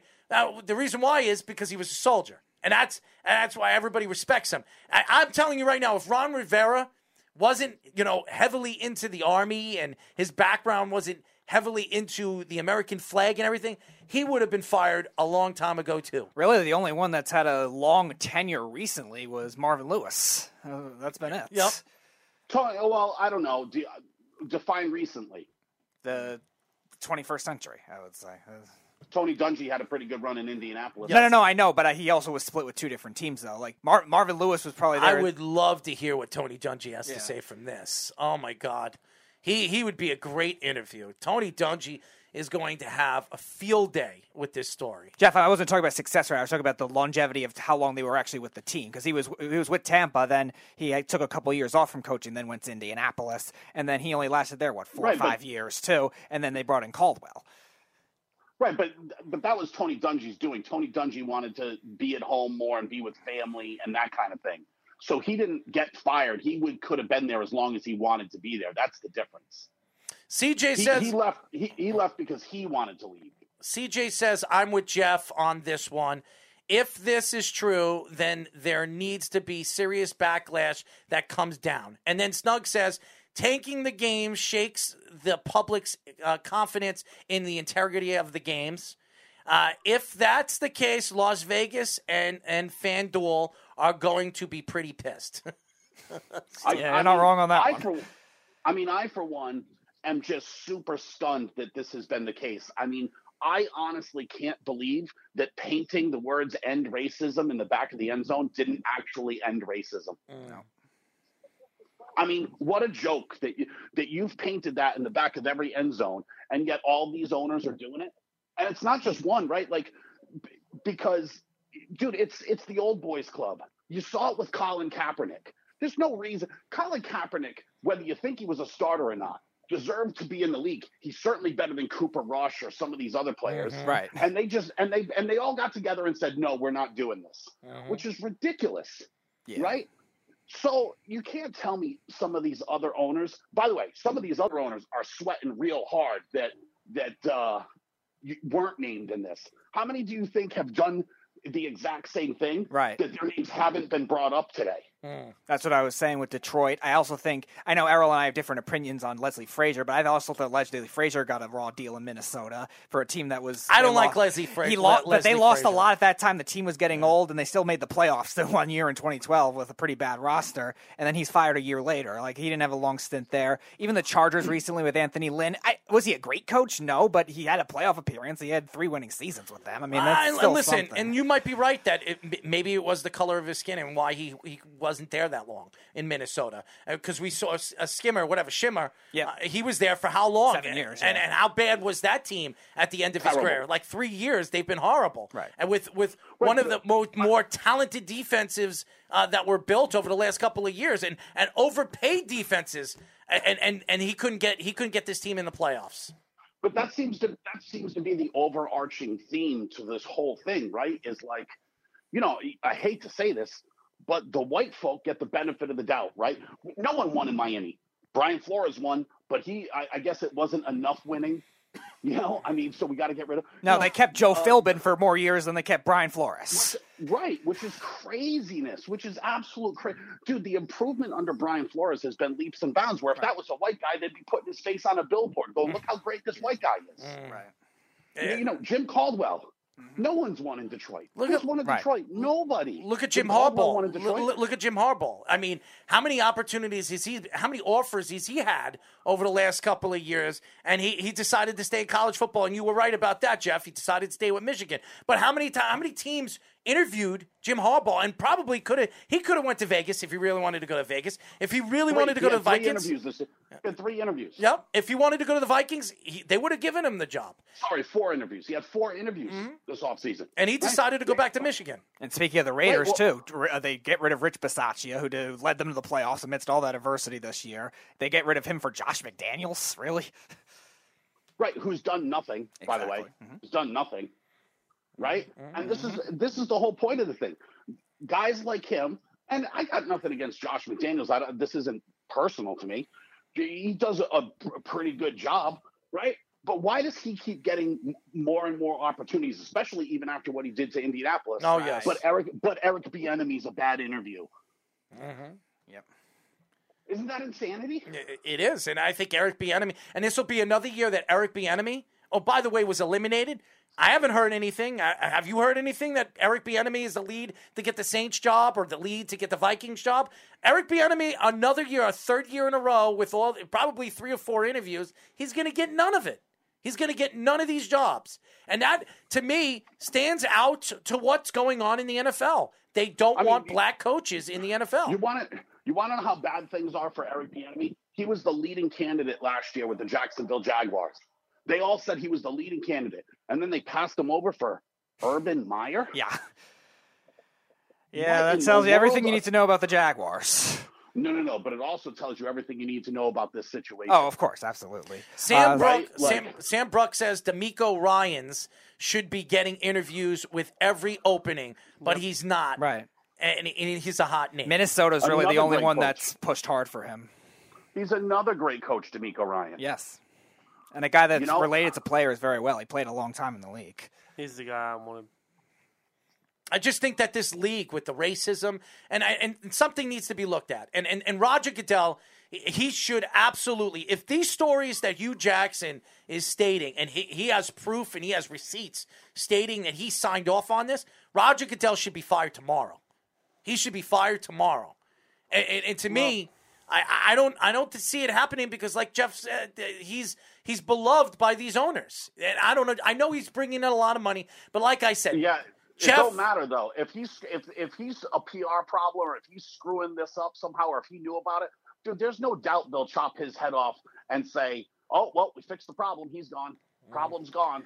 Sam also says, but the Vikings are hiring Kevin freaking O'Connell. He doesn't call plays. What has he done? LOL. Snuck says, I'm shocked Jason Garrett hasn't landed a head coaching job. He's a great coach. But yeah, that's the other problem. Bieniemy is a much more qualified offensive coordinator. Not that O'Connell can't be good. He's learned under McVay. A lot of the young McVay disciples have done well in other places, but still, it is something where Bieniemy, who's been a great, he's a full-time play caller, but he's been a great offensive mind for the last 5 years, really, and he hasn't gotten a job. The 49ers offensive coordinator, McDaniel, who doesn't call the plays either, has gotten interviews from the Dolphins. He's gotten interviews from the Vikings, honestly, too. I'm not saying those guys aren't undeserving, but they're not more deserving than Bieniemy. Honestly, who would you rather have coaching your team right now? Eric Bieniemy or Josh McDaniels? Okay? Let's be honest, all right? Eric Bieniemy has been the offensive coordinator for arguably the best offense in all of football for the last 4 years. All right? And arguably one of the more growing quarterbacks in all of football. And he's interviewed 17 times in the last 3 years and has not gotten one job. And by the way, he's interviewed 4 times with four times with 4 separate teams twice. So just think about it. He interviewed with 4 different teams twice, and every single time they said no to him. Well, here's one to highlight the point. This will set off Speedy's spidey sense too. Speedy will be totally on board with this example too. Eric Bieniemy. Oh, he doesn't get a job because he's a bad hire. So you know who we need? Jeff Fisher. Yeah. What's Jeff Fisher ever done to get most losses in NFL history? Why did the Giants hire Eric Bieniemy? What makes Eric Dable a better coach? I'm sorry, Brian Dable. Brian Dable a better coach than Eric Bieniemy? I honestly, is Brian Dable? Yes, he coached Josh Allen. He helped rebuild. There's an obvious reason Dable got the job. Why? He's a Belichick guy. No. Yes, he is. He's from. Yes, he is. Well, I know that. Belichick, Saban, Mars respect Belichick. First of all, that's why he got the thing. And the GM is from Buffalo. He's from Buffalo, and he that's why he got the job because he's been working with them in Buffalo. Right. That's why you he don't got the think job. the Maras signed off on that pretty fast though? Well, Brian Flores is a Belichick guy too. No, I get it. But it's a foregone conclusion. We all knew that was going to be the hire as soon as John Shane was announced. Everyone went, well, that means Dayball's going. Mm-hmm. No, to Speedy's one. I thought Brian Flores had a chance. I really did. And Giant fans, and by the way, all over social media when this was going on, Giant fans wanted Brian Flores, Brian Dable. Flores would have been the better coach. But also, here's another thing that Brian Flores has working against him. It's pretty well known that you want your quarterback next to be Deshaun Watson. So how many teams really want to fork up that amount right now for Deshaun Watson, who hasn't played a game in 2 years? And, oh, by the way, he might get suspended because we don't know what his court case will be. It's civil. It's civil. It doesn't matter. You don't know that. He's not going to get suspended anymore than what he is. We do know that it's a civil case. It's a civil case. What I'm saying is you don't know if this thing's going to go to Supreme. You don't know where this could go. It's still a civil case. He's not going to jail right now, yeah. He's paying these girls off. But that's fine. Who doesn't want to touch that right now? I'm telling you, Me Too media thing is I don't think growing legs that too. honestly, and I understand what you're saying. I don't think that had anything to do with Brian Flores not getting the job with the Giants. I really think that this racism thing is really going to grow legs, and also We've seen this with the Giants a couple of years ago with their field goal kicker and Brown. Domestic violence was going on. The Giants knew about it. They knew it all season long. There were stories coming out when he was going away and stuff like that, him beating his wife. They knew about it, and they just threw it under the rug because they couldn't find another field goal kicker. You also have to remember the media backlash the Giants got when they protected Plaxico Burress when he shot himself in the leg, and everyone was making them eat crow for that. He shot himself in the leg. I understand it's illegal. He was carrying around a gun. He hurt himself. I mean, that's a whole different. You guys are crossing issues here. That Plaxico Burress has nothing to do with it. I didn't say Plaxico Burress. No, but he's upset that the Giant fans had no backlash for John Brown. But they had backlash for John Brown. This is not backlash for Plaxico. This is not a different issue. I mean, it's a different issue. But the Giants have been involved with these issues for the last 10 years, Jeff. This is an organization that was one of the more respectable organizations in all of football. Them and the Pittsburgh Steelers and the New England Patriots and the Green Bay Packers. Those 4 teams were very well and very high regarded. And Dallas. No, not Dallas. They weren't the teams that really stood out. You include my Dallas I'm Cowboys. I'm not going to include your Dallas Cowboys because it wasn't Dallas. But those 4 teams and 2 owners that are very well respected around the league is John Mara and Art Rooney. Those are the 2 guys, okay? And everybody thought they can't do any wrong. And then if you see, not Art Rooney, the Rooneys are, they plant themselves in their seat. They have Mike Tomlin. Mike Tomlin's had, 13, 14 years of winning seasons. Right. And I'm not a Mike Tomlin fan, but he's a winning coach. Brian Flores, back-to-back years, has winning years with the Miami Dolphins. But that's the other thing. That's the thing that makes it amazing. They're winning in places nobody wins. So what's the problem? We met John Mara a couple of years ago at Tom Coughlin's his dinner. He seems like he's a nice guy and everything like that. I don't know anything about his father. I was a young kid when Mara's father was running the team and the organization. But ever since he's taken over the team and he brought Tisch involved with this, and I don't know if Tisch knew anything about this. I'm sure he did. Because he has to sign off on everything that Mara signs off. This is an embarrassment. And being that we're in New York, it's center stage here in New York with Black Lives Matter and everything. It is center staged here. And the Maras are going to sit here and not admit that they were going to bring in Brian Daboll from day one. And why would you reach out to Brian Flores? I'll tell you why they reached out to Brian Flores. Because the league states that you have to interview the Rooney, what are they called? Rule, yeah. The Rooney Rule, that you have to interview a black coach before you hire your coach. And that, to me, is a smack in the face. Eric Bieniemy interviews for every single job, and he's never going to get a job. He's never going to get a job. Because all they're doing is they're following the Rooney Rule, and then after that, they're going to hire the coach that they want. How could you, if you were Eric Bieniemy, if you're sitting right here right now, and you Eric Bieniemy, and you waste your time, and wait 3-4 hours. Robert Saleh said he was with the Jets for almost 10 hours. One interview was 10 hours. You're going to sit there, waste your time talking about how you're going to build the culture here, what coaches you're going to bring in, what's this, what's that, what's this, and then all of a sudden, after that, it was null and void because they weren't going to hire you from the beginning. What are you going to do, Tyler? You're shaking your head. What would you do? I'm 100% serious when I say this. I think we're grasping at straws. No, we're not. So, in the interview, it's not like they kept him there as an interrogation for 10 hours. Man. They hit it off, you talk, you have a few drinks, you eat a meal, and then good conversation. You're not timing in the back of your head. I've gone on interviews and been there a lot longer than I thought I would be. You've been to a football interview as a head coach? No, but what I'm trying to tell you is I'll tell you this. Job interviews. I'll tell you this. And I've been to minor league interviews for coaches. Okay, I've been in the room when I was one of the guys that the owner of the minor league team would ask me, because I was one of his players, ask me after the interview, what did I think of the coach before after he walked out. And you know how long those interviews? This is a minor league, 3-4 hours. 3-4 hours. An NFL interview is 6 hours, dude. 3-4 hours. You're going to sit in a room listening to what he's going to do, how he's going to transform the offense, how is he going to transform the defense, what kind of players that's going to fit the culture of your team, what kind of coaches you're going to bring in that's going to fit the culture of the way you're going to move this team in the future. And you're going to sit there and say, oh, I'm not even going to look at the time. 6 hours is 6 hours. I understand that. You're not getting paid for those 6 hours either. No, you're not. my point to you was, in a conversation, it could just happen that it was Tanner Rousseau. It doesn't necessarily mean. And by the way, just because, and I hate to bring up, I really don't like this conversation at all, but if we're going to do this, more white candidates get denied for jobs than any other candidate on the map. You can say that, but if the numbers are that skewed, you're incredibly fucking stupid. Well, I'm sorry to be the bearer of bad news, and you really want to get into it, the Rooney Rule is more racist than anything else. If you really want candidates to get a fair shot, take away rules saying you have to do it. That way, the team brings them in. They know they want to be brought in. I'm sure people go to interviews like, "Oh, I'm just here so they can meet their quota. You know why I'm here." I understand that. All you're missing is your Klan hood tonight, aren't you? No, and this is kind of ridiculous because I've talked to people that feel the same way, and it's like, yeah, fellow racist. That's a Klan. No, they're actually not. They're actually West Indian and Jamaican. So I don't we're being very uncultured right now.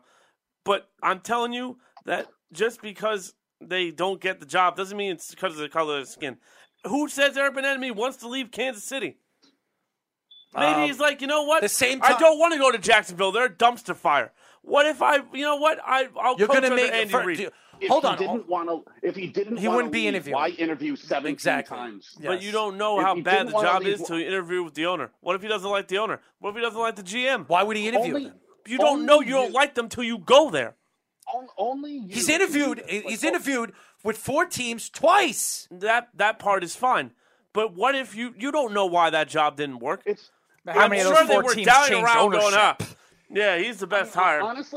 Honestly, you're despicable. You're honestly despicable. Only you can turn Brian Flores has receipts on this, and what they did to him is despicable. And only 100% a piece of shit like you can go, oh, but the poor white people that got rejected. That's not what I'm saying to you at all. You fucking Klan member. This is not what I'm saying to you at all. If you can stop with your arrogant ears and just listen, you'd actually try to learn something. You are actual trash, dude. You are actual fucking trash. Why? Because I'm being a little bit uncomfortable for you? Listen, no. Does every situation involve racism? No. Does Brian Flores have a point? Yes, he does. Is there racism there? Maybe so. We'll find out. But Hugh Jackson coming out saying the Cleveland Browns paid him to lose doesn't mean he's racist. That doesn't make any sense. Hey, I don't want to win football games. I'm paying you more to do so. Hold on one second. So let me step in here for a second, because I understand what you're saying, and I understand why Jeff is upset. So I'm going to say this: if a coach goes for this interview numerous amount of times, he has no problems with the owners, he has no problems with the GM, he has no problems with any of that. Brian Flores was reached out by John Mara first before Brian Daboll. He reached out to him first. He called him. That's what they stated. Before he even hired his GM, he reached out to Brian Flores. Now, let me ask you this question. Why would he reach out to the coach when he didn't hire his GM? Now, the Giants are old school. They've always been an old school organization. Right. They bring in the GM before they hire the coach, usually, right? Yes. They've done this for years. Yes. For years. Yes. Why would he reach out to Brian Flores before he hired John Shea? Joe Shane. Joe Shane. Why would he do that? Answer that question. Well, that's Brian Flores. Hold on, Jeff. Best coach on the market. Jeff. I want to know what his opinion. Brian Flores is the best coach available. Yeah, but we all know that. But hold on, that doesn't make sense. Why would he reach out to him when they haven't even hired their GM? That's something that John Mara doesn't do. He never does that. Why did he do that? Because Brian Flores was the best coach available, right? Oh, so that was the reason. Is. Yes. How about you want the best coach? How about he already knew that he was hiring Brian Daboll? How about that? He knew he was going to bring in Joe Shane, and Joe Shea was going to bring in Brian Daboll, and absolutely. Maybe. Why did they not bring Flores back for a second interview? Absolutely. Why didn't they do that? Because Joe Shane has worked with Daboll for how many years now? They have a working relationship. Mm-hmm. Listen, I understand where we're going with this, and again, this is whatever. I'll do it. So. Just because the GM is familiar with a coach maybe he's something. Hey, listen, this guy, he really is the reason Josh Allen changed overnight. This really is why Josh Allen's good. You don't have to draft a new quarterback.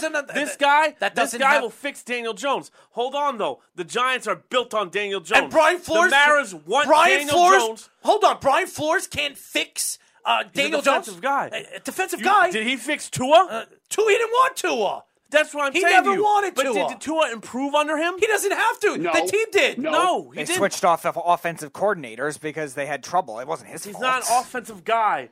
No, he's not an offensive guy at all. Switched off. I understand what you're saying. The Dolphins hired him to improve their defense. Check what the Dolphins That's were why they ranked brought in offensively Kyle last Van year. Noy. That's why they brought in Eric Rowe. They wanted guys to help institute the Patriot defense. That's why Brian Flores got the job. Daniel Jones is what the New York Giants want to work. They love the kid. They want this kid to be here. They don't care if Saquon's career pans out. They don't care about Darius Slayton. And they want Daniel Jones to be the guy. He's the Manning's boy. They're his boy. Brian Gable has literally staked claim in Josh Allen's success. All right, you don't think Joe Schoen has made his whole GM pitch on that?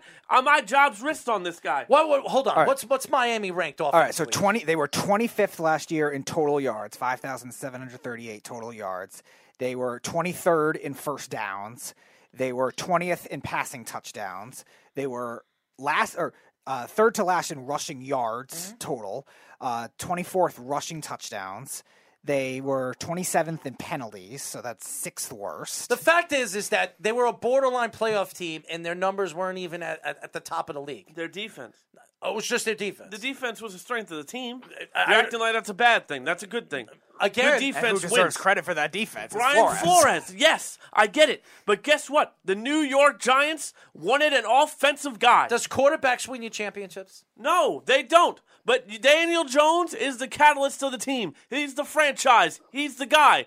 Get it through your thick head that Daniel Jones is what they want to work. So you're going to sit here. The new GM they just hired is staking claim that this guy's going to fix Daniel Jones. Okay, I don't want to go on this for the whole show because I want to get into the Tom Brady thing. So I'm not going to sit here.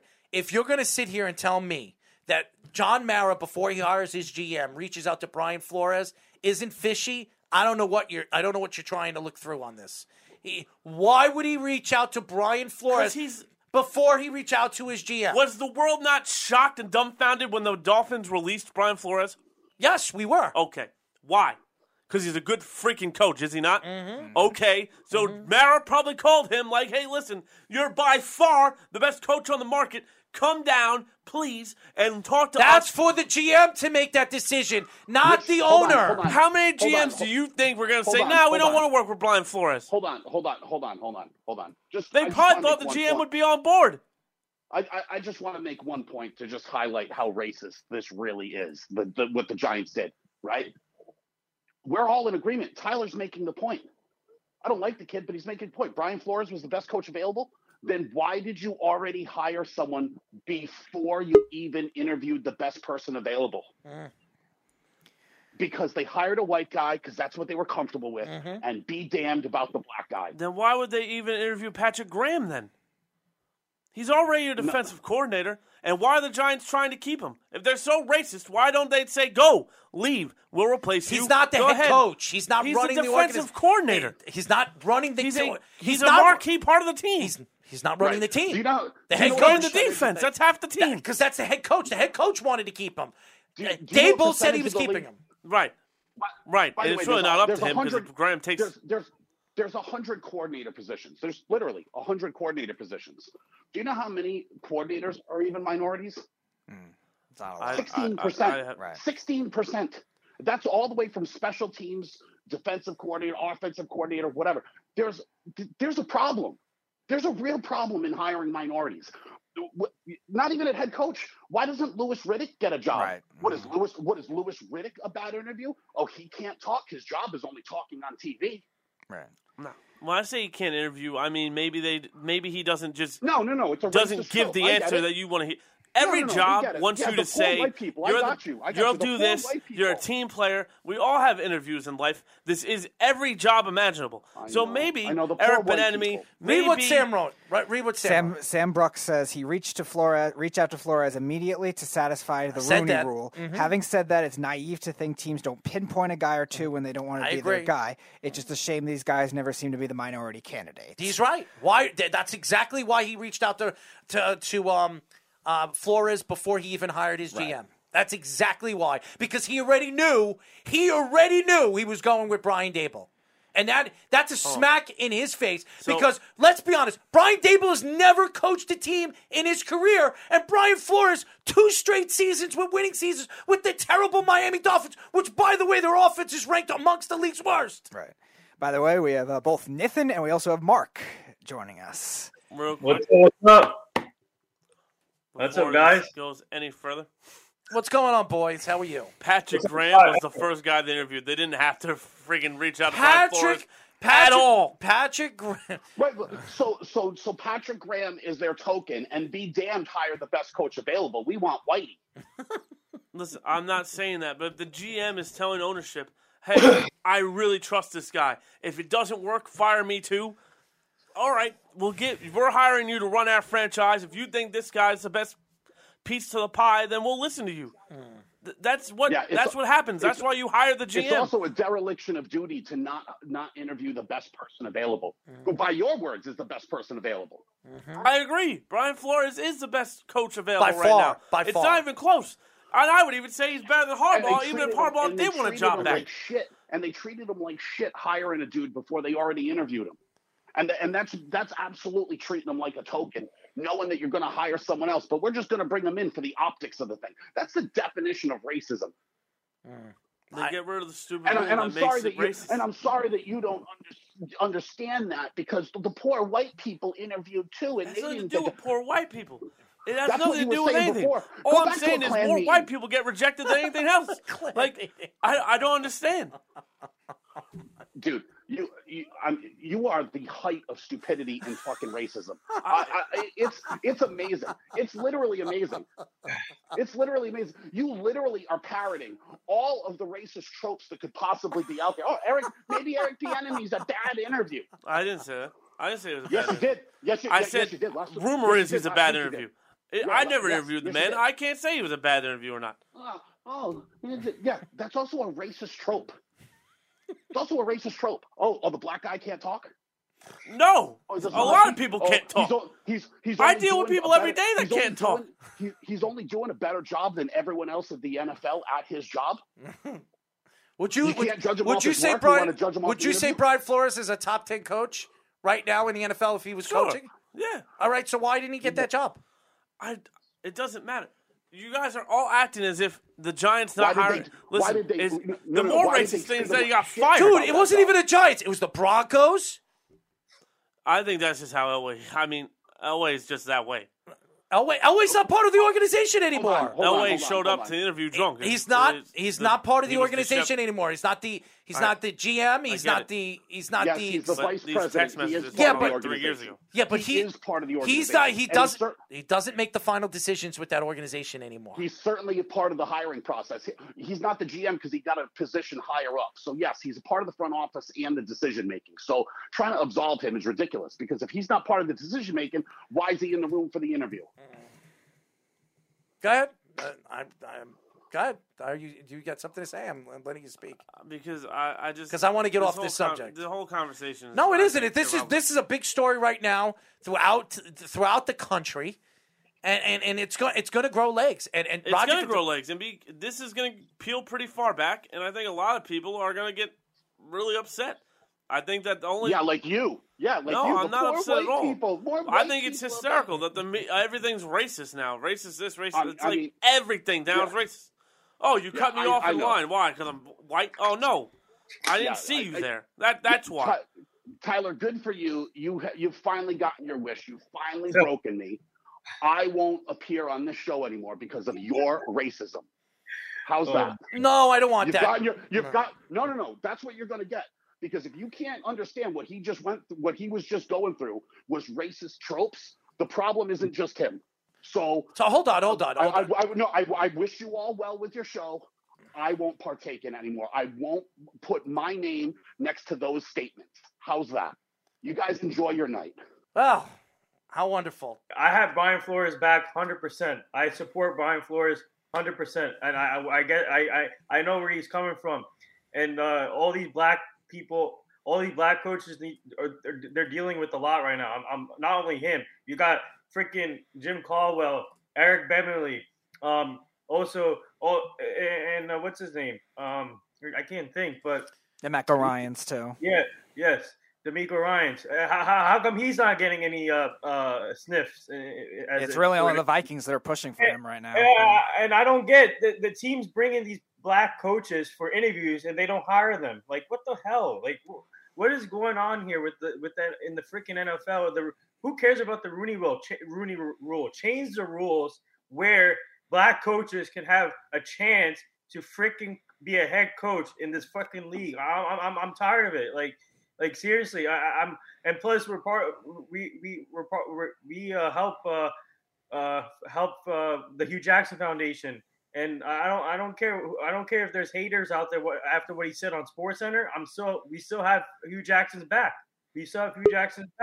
I don't give a shit, man. Like, seriously, like I'm telling you, the NFL needs to do a better job of with these black coaches, and it's just frustrating to see all these white coaches getting a chance and not all these black coaches. It's all about diversity, right?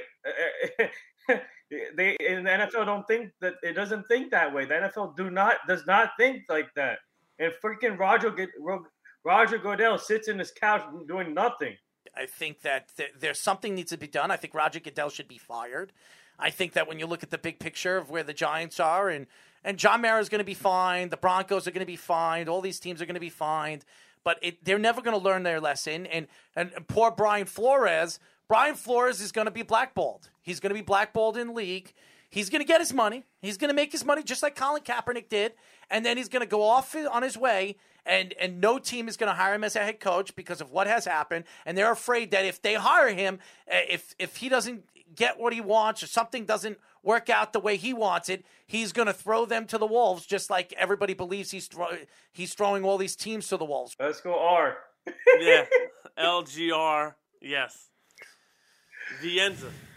I don't want the defensive player of the year anymore. I want the Vienza. Because I don't care about the Rangers right now. We're not talking about the Rangers. This has nothing to do with the Rangers. Don't bring up the R word. No, it has nothing to do with it. We're talking about something else. Why are we bringing up the Rangers? I didn't bring it up.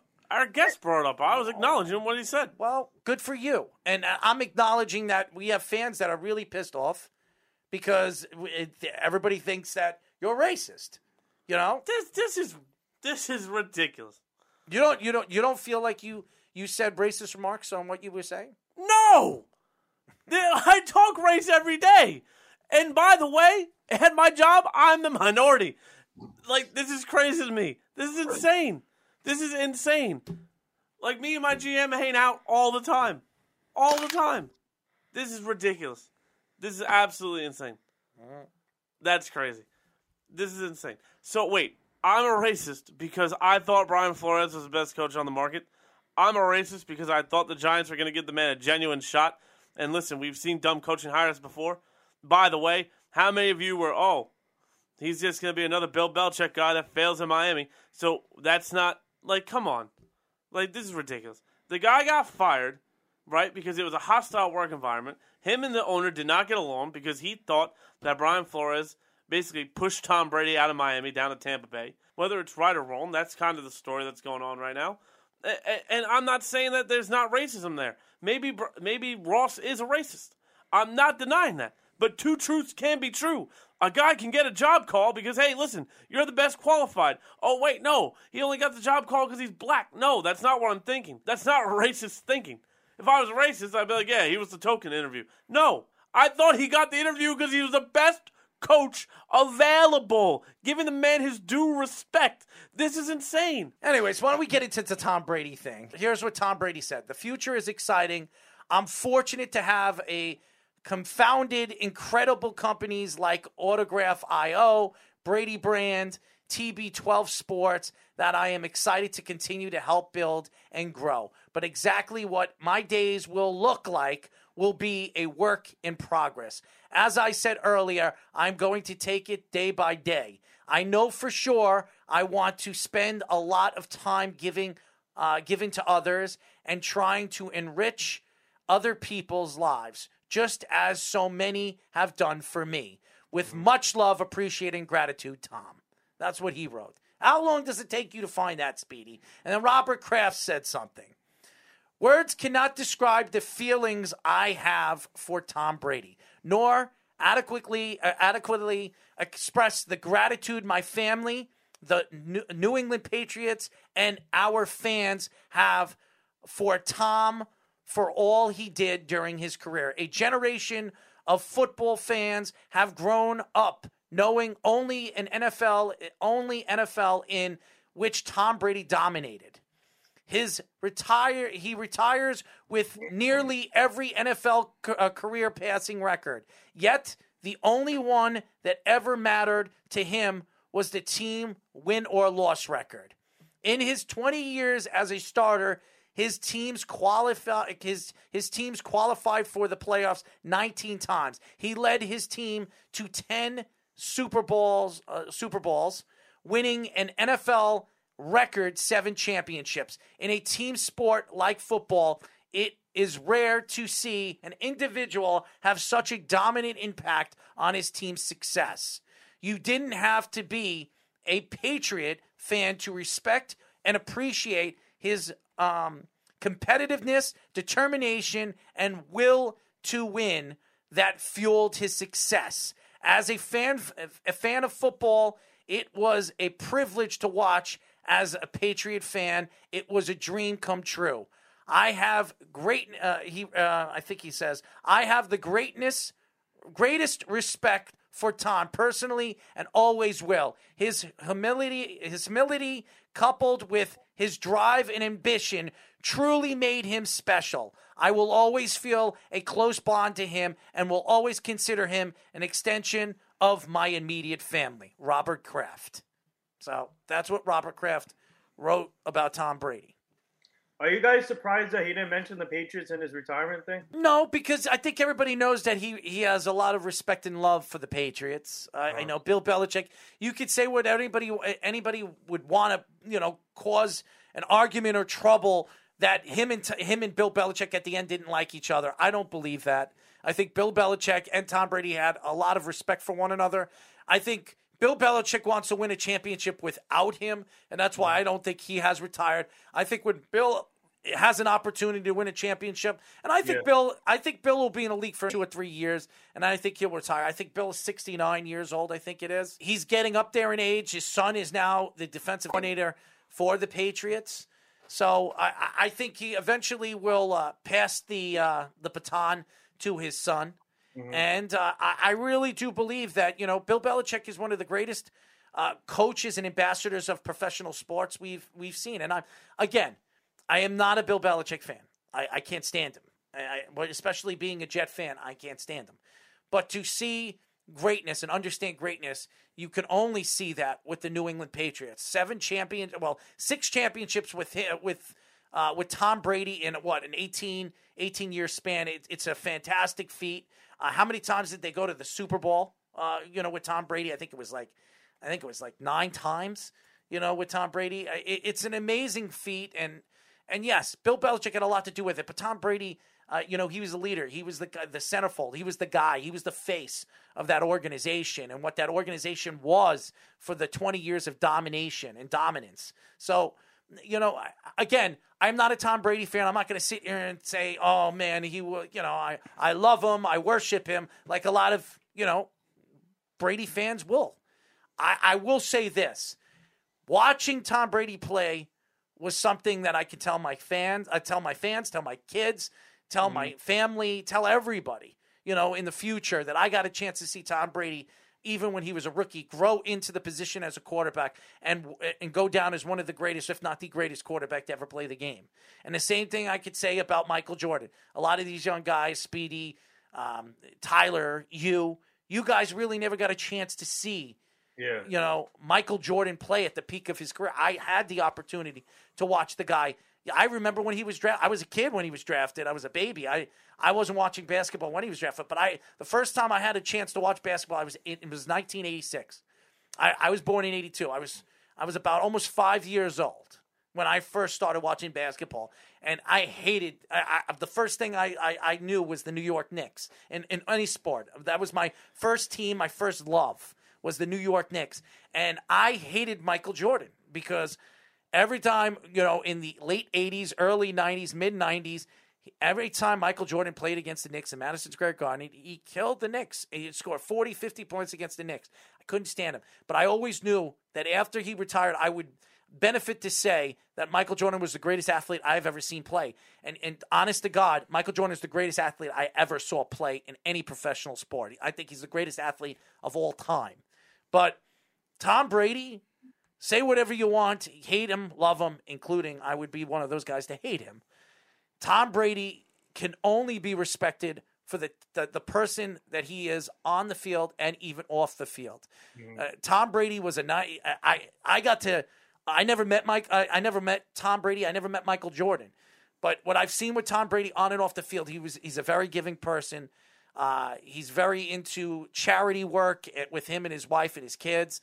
And you have to respect the person that he is. Charles Smith just got blocked again. Well, don't bring that up, Carl. Please don't. I don't want to remember 94 Knicks, all right, or the 95 Knicks.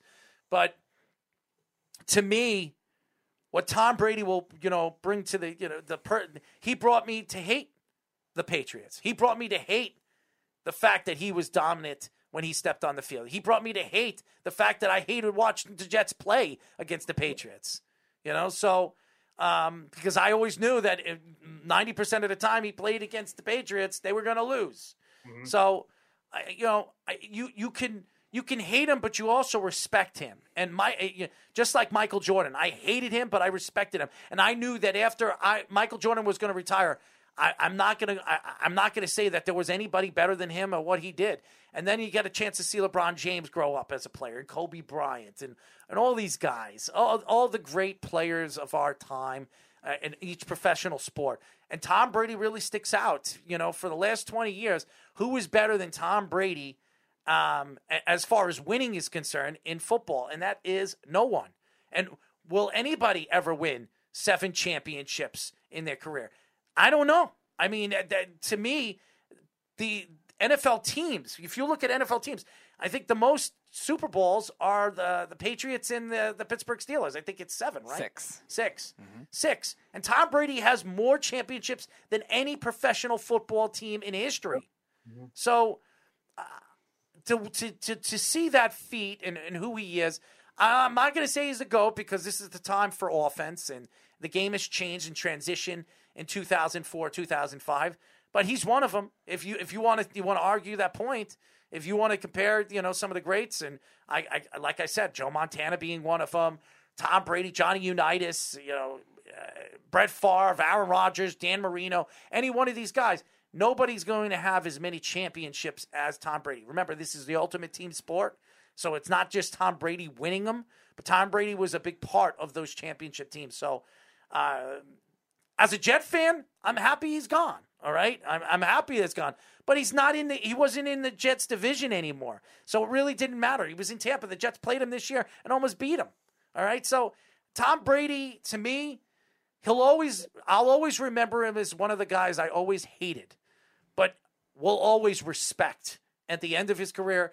10 years from now, when he's not, when we go back in time and we might be talking about some other quarterback that's, Patrick Mahomes, who wins 3 or 4 championships, or even Joe Burrows wins 4 or 5 championships in the future. I'm always going to say, boy, oh boy, I'll always hate Tom Brady, but I'll always respect him because he's one of the greatest players, one of the greatest athletes I've ever seen play in his respectable sports.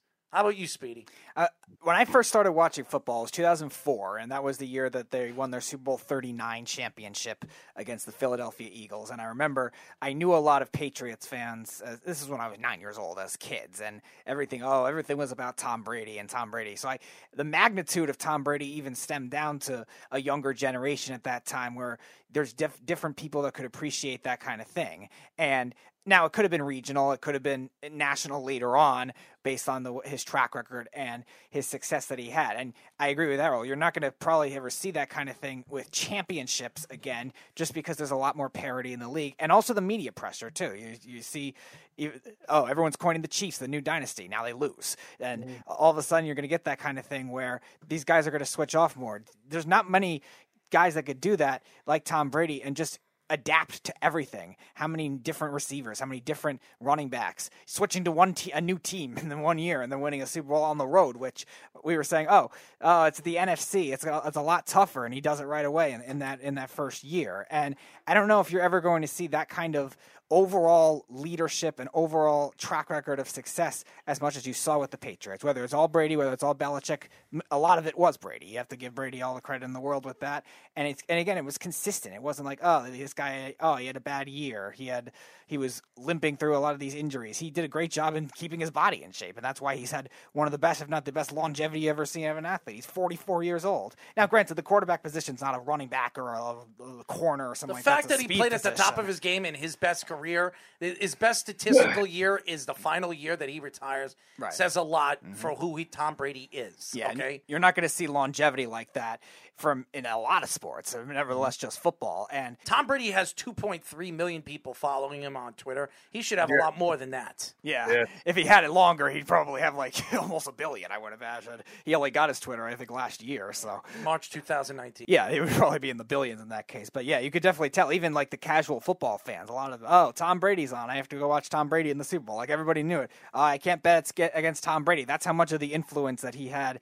And whether it was from just hate, like a lot of these fan bases have had to go through with the Patriots beating their team in the playoffs or the Patriots beating their teams in the Super Bowl, whatever. Even in the they still know him, and they still have to say, wow, what kind of longevity this has been. There were so many instances where people were saying, is this the year he starts to decline? He had a bad start to 2014. He had a bad start to 2017. He had certain stretches, and he still just kept proving everybody wrong. And you don't get many athletes like that. Tom Brady, my Giants beat you twice, but you still overcame everything else and won everything else you could imaginable. Well, the Eagles beat him too. So. Yes, they did. How about you, Tyler? What are your thoughts to Tom Brady? He's the GOAT. I mean, that's obviously he's the greatest quarterback our generation's ever seen. And honestly, it's not even, he owns everything. Completions, touchdowns, yards. It's all Tom Brady. Winning percentage, wins in playoffs. He's like the LeBron of football right now. He owns every record you could possibly think of or want to have. It's amazing. And honestly, the only one I could even compare him to at this point is Jordan. He's the only one even close. I beg to differ. But. No, it's Jordan and then him. But, geez, how do you dominate? He dominated a team sport, and he was the team. Mm-hmm. He was the offense. He was the only reason that team had a chance. They were down 28-3. We got Brady. Even in Tampa Bay this year when they lost. Football's the ultimate team game. As great as Tom Brady is, he doesn't play defense. Quarterbacks to go. He doesn't play defense. He doesn't play special teams. Well, neither did Joe Montana. I agree. And that's why I wouldn't. He's not nowhere close to Michael Jordan. I'm sorry, he's just not. I mean, you forget about some of the greatest. How about Serena Williams? How about how dominant she was? How about Roger Federer? How about him? How about Tiger Woods winning 17 championships? How about that? Yeah, you would. Except football's a lot more physical than golf. Golf is a one-man sport. Football's the ultimate team sport. It is, but football's a lot more. Physical. Football is the ultimate team sport. Yeah, I get it, but it's also the most physical sport on the planet. That's great. No, it's not. Hockey is the most physical sport. All right, fine. It's the second most physical sport on the planet. Wayne Gretzky. Probably the second to least. Wayne Gretzky, Gordie Howe, Mario Lemieux. No, that's great. That's awesome. Muhammad Ali. That's great. Wayne Gretzky, you couldn't touch him. That's why he was as great as he was. And if you did touch him, chances are you were going to get banged up afterwards. The fact is, when we go back and we try to compare the greatest players of all time. I'm sorry. Tom Brady is up there. He's in a top 10. But to say he's right behind Jordan, that's not true. That's not true. Because the dominance, first of all, Michael Jordan is a league of Michael Jordan is a league of his own. That's one thing. Brady's the only one close to him. I don't think Brady's close to him at all. Matter of fact, when we go back and we look at some of the players and some of the people that I've mentioned, specifically, how about Michael Phelps as won how many gold medals? I mean, he won like 19, He's a better 20. athlete. That has nothing to do with it. Athlete altogether. Tom Brady's got the better career. How do you figure? Because Tom Brady for 22 years did something. Michael Phelps for 12 years did something. Michael Phelps. Right, but there's also world championships. No, in between I understand. Michael Phelps was in 5 The Super Bowl- Olympics. Michael Phelps was in 5. Michael Phelps is the greatest Olympian we've ever had. Agreed. I guarantee you that's 100% true. Tom Brady's NFL career is only to be matched by Michael Jordan's. I disagree. That's it. I disagree. Michael Jordan. I get it. You don't like Brady. No, I understand. No, because you just said it before. I'm only repeating what you literally came out of your mouth with. No, I'm explaining to you that Wayne Gretzky won how many championships? How many championships did Wayne Gretzky win? 4. 3? 4. He won 4 championships. 4. How hard is it to win 4 championships in the NHL? And very hard. How hard is it to win 7 Super Bowls? 7 Super Bowls. Incredibly hard. Yeah, that's why no organization's done it yet. Ultimate team sport. So I've talked basketball. about this. Basketball's a team sport. Basketball's not a team sport. What are you kidding me? Don't get me started with basketball. You have the best player. You have the best chance of going to the finals and winning a championship every year. Michael Jordan was the best player for really after his year he broke his foot till the day he retired, right? Mm-hmm. So why did it take him 6 years to win something? Because you needed a coach and you needed players around him. Right. That's a team. No, it's not a team. It's not a team. Let me ask you a question, buddy, because we could sit here forever. Michael Jordan retires. How many championships did they win? Who? How many championships did the Bulls win when Michael Jordan retired? Zero. That's right. And what have the Patriots won since Brady left? He's left 1 year ago. No, he didn't. It's no. one. It's 2 years. Second year. The first year you have to find a quarterback to fill in his spot. It's really one full year. You say they it's had the Mac Belichick Jones system. They plug in whoever and they win. Belichick will win as soon as he gets their quarterback in perspective of the offense. They're going to win. They will win. They're going to win. Year. And Brady still went further in the playoffs. And to sit here and say that Brady is the second greatest athlete of all time is ridiculous. It's ridiculous. I said it. Well, of course. You said a lot of things. That's ridiculous. To put in perspective, Michael Phelps won 23 gold medals and 28 total Olympic medals, and also won 34 world championship medals, 27 gold as well. Yeah, it's not even close. No, he's top 5. It's absolutely top 5. Top 5. He's ahead of Brady. I mean, come on. As an athlete, yes. That's what we're talking about. No, but I mean by pure athleticism. By the way, Michael Phelps has probably won then. No, he's not. No, he's not. I mean, that's better than Jordan's career, too. No, but here's the thing. Jordan never... Phelps dominated swimming. Here's the thing. He was the greatest Jordan's swimmer. never lost in the finals. He never lost. When it came down to dominate in the finals... 3 silver medals, so judge that. I mean... 93, 94. I mean, what is this? Carl says Hugh Hollins cost the Bulls in 93, 94, and he also says Duncan Keith has 3 titles. Yeah, I'm not even talking about the Chicago teams. That's not what I'm trying to say. I'm trying to say when you look at the greatest players of their professional sports of all time, I would say that Tom Brady is not even the greatest football player to ever play the game. Jerry Rice was, okay? And you could shake your head all you want. Jerry Rice was. It's just so funny. What's so funny? It's just funny to me how this argument's backwards. So Joe Montana is a better quarterback than Brady because he made guys, he made this. But the greatest football player ever was his wide receiver. Yes. And it's Joe Montana. What? Deserved what? So why does Joe Montana get more credit than Brady? I'm not saying Brady never threw to the greatest player of all time. The greatest player of all time. You just said it's Jerry Rice. Yes. And Jerry Rice was great when he went to Oakland. He was great wherever he went. Right. It didn't matter who was throwing the ball to. From Joe the day he got Montana, his shot to anybody throwing the yesterday. ball. He was the greatest player of all time. And a lot of people, and Aaron Donald, when he's all said and done, he'll be up there. 7 All-Pros in a row. 1 Super Bowl. 7 All-Pros in a row. He needs 1. Did Tom Brady? He's going to win one. And is Tom Brady ever gone to 7 straight All-Pros? No. Okay. Aaron Donald is going to be the How first. many All-Pros he got? 7, 8? He has 3 first team. I'm trying to see second team. It doesn't matter about second team. I'm talking about all-pro Yeah, 3 first teams. 3 first team All-Pros. All-pro first teams. And Aaron Donald, for the last 7 years in a row, he's been an all-pro player 7 years straight, which if he goes next year, I think he ties the record. And the year after that, he breaks the record. And I think he's going to do it for the next 2 or 3. I think he's going to dominate for the next 3 years. So when all's said and done, Aaron Donald, to me, is going to be the greatest football player ever to play the game. Errol makes an interesting point. Bill Russell with more titles than Michael Jordan. Jordan is better. Brady, more titles than Rice. Rice is better. I absolutely believe. Listen. If you look at the NFL, when they put the top 50 of all time, who's the number one guy every single year? Jerry Rice. Jerry Rice every single year. They've done it every single year for the last 3 years. Who's been number one? Jerry Rice. You're talking about some of the greatest defensive players of all time. Reggie White. People forget how great Reggie White was. Remember, when he was in the CFL, I think it was the CFL or whatever the hell it was, he had 50 sacks before he came to the NFL, which he retired with the most sacks in NFL history. NFL history. Jerry Rice in the 2002 season with the Raiders had 1,211 yards and 7 touchdowns on 92 catches at 40 years old.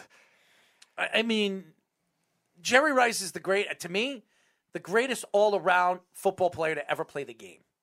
That's the way I look at it. All right, now if you want to put Jerry Rice on that list, yeah, we could put Tom Brady on the list. Tom Brady is not in the top 5. I'm sorry, I'm just not putting him there. He's not. I don't know how you don't say that. He owns every record you could possibly ask a quarterback to have. He played longer than everybody. He played longer than everybody. That shouldn't get a knock on him. You look at it. You look at the how many players played 22 years in the NFL at any position? I understand that. That's just his health and stuff like that. But again, he played 22 years. So do you look at the numbers and stuff like that? How about this? How long did Wayne Gretzky play in the NHL? I don't know, Errol. You tell me. I don't know. How many years? You shaking 15? your head? No, he played in 20. I think it was 20 years. I think he played in the NHL for 20 years. Who's the closest guy to Wayne 21 Gretzky? 21 years, yep. 21. Who's the closest guy to his numbers right now? I would probably say Lemieux. Just give me an. I don't know. I'm asking. I'm asking one of you guys. Speedy's the producer. I'm asking him. He had 2857 points in his career, which 894 goals, 1963 assists, and NHL all-time point leaders. I want to know who's the closest to Wayne Gretzky's numbers right now. And how long did they play? All right, so goals. Goals. But to put it in perspective, Jaromir Jagr is second all time with 1921 points, and that is almost 900 points behind. And he also played in over 200 more games. Marc Messier is third, 1887, played 500. Played about 300 more games. I put Wayne Gretzky second in a heartbeat over Tom Brady. Are you kidding me? Are you kidding me? I mean, come on. They 200 more games. Jaromir Jagr played in 200 more games. It still didn't break his record. But you don't even think he's the GOAT. What happened? You don't even think Wayne Gretzky's the GOAT. He's not. Because what Michael Jordan did in the time that he was dominant. You think Lemieux was better? Yes, I think. So, no, I think. Not because of the points. No, listen. Mario Lemieux is second to you. No. When I'm looking at numbers and what they've done in their careers, in my eyes, Mario Lemieux is the greatest hockey player I've ever seen. And if you were to ask me, if Mario Lemieux played his whole career without leukemia and all the other stuff, retiring, coming back, Mario Lemieux would have all of Wayne Gretzky's records. He was on his way of breaking those records. Okay? He couldn't because he was out for 5 years because of leukemia and all that other stuff. And he came back and he still was the dominant player that he was. But if you look at points and what they dominated their sports, I'm sorry, I'm going to take Wayne Gretzky, what Wayne Gretzky did with his points, his goals, his assists and numbers over Tom Brady's 7 because, again, football is the ultimate team. You can't win if the special teams is on, your defense isn't on, and your full offense. You're not going to win. Tom Brady didn't win that himself. It took a whole team. Wayne Gretzky doesn't play defense. Wayne Gretzky doesn't friggin' stop the puck from going in the net. What's Wayne Gretzky's plus minus in his career? 520. Plus 520. Mm-hmm. Plus 520. And let me ask you a question, Tyler, because you know so much about hockey. I do because I played. How many players in their career retired with a plus 520? I would assume he's probably top 5, top 3 even.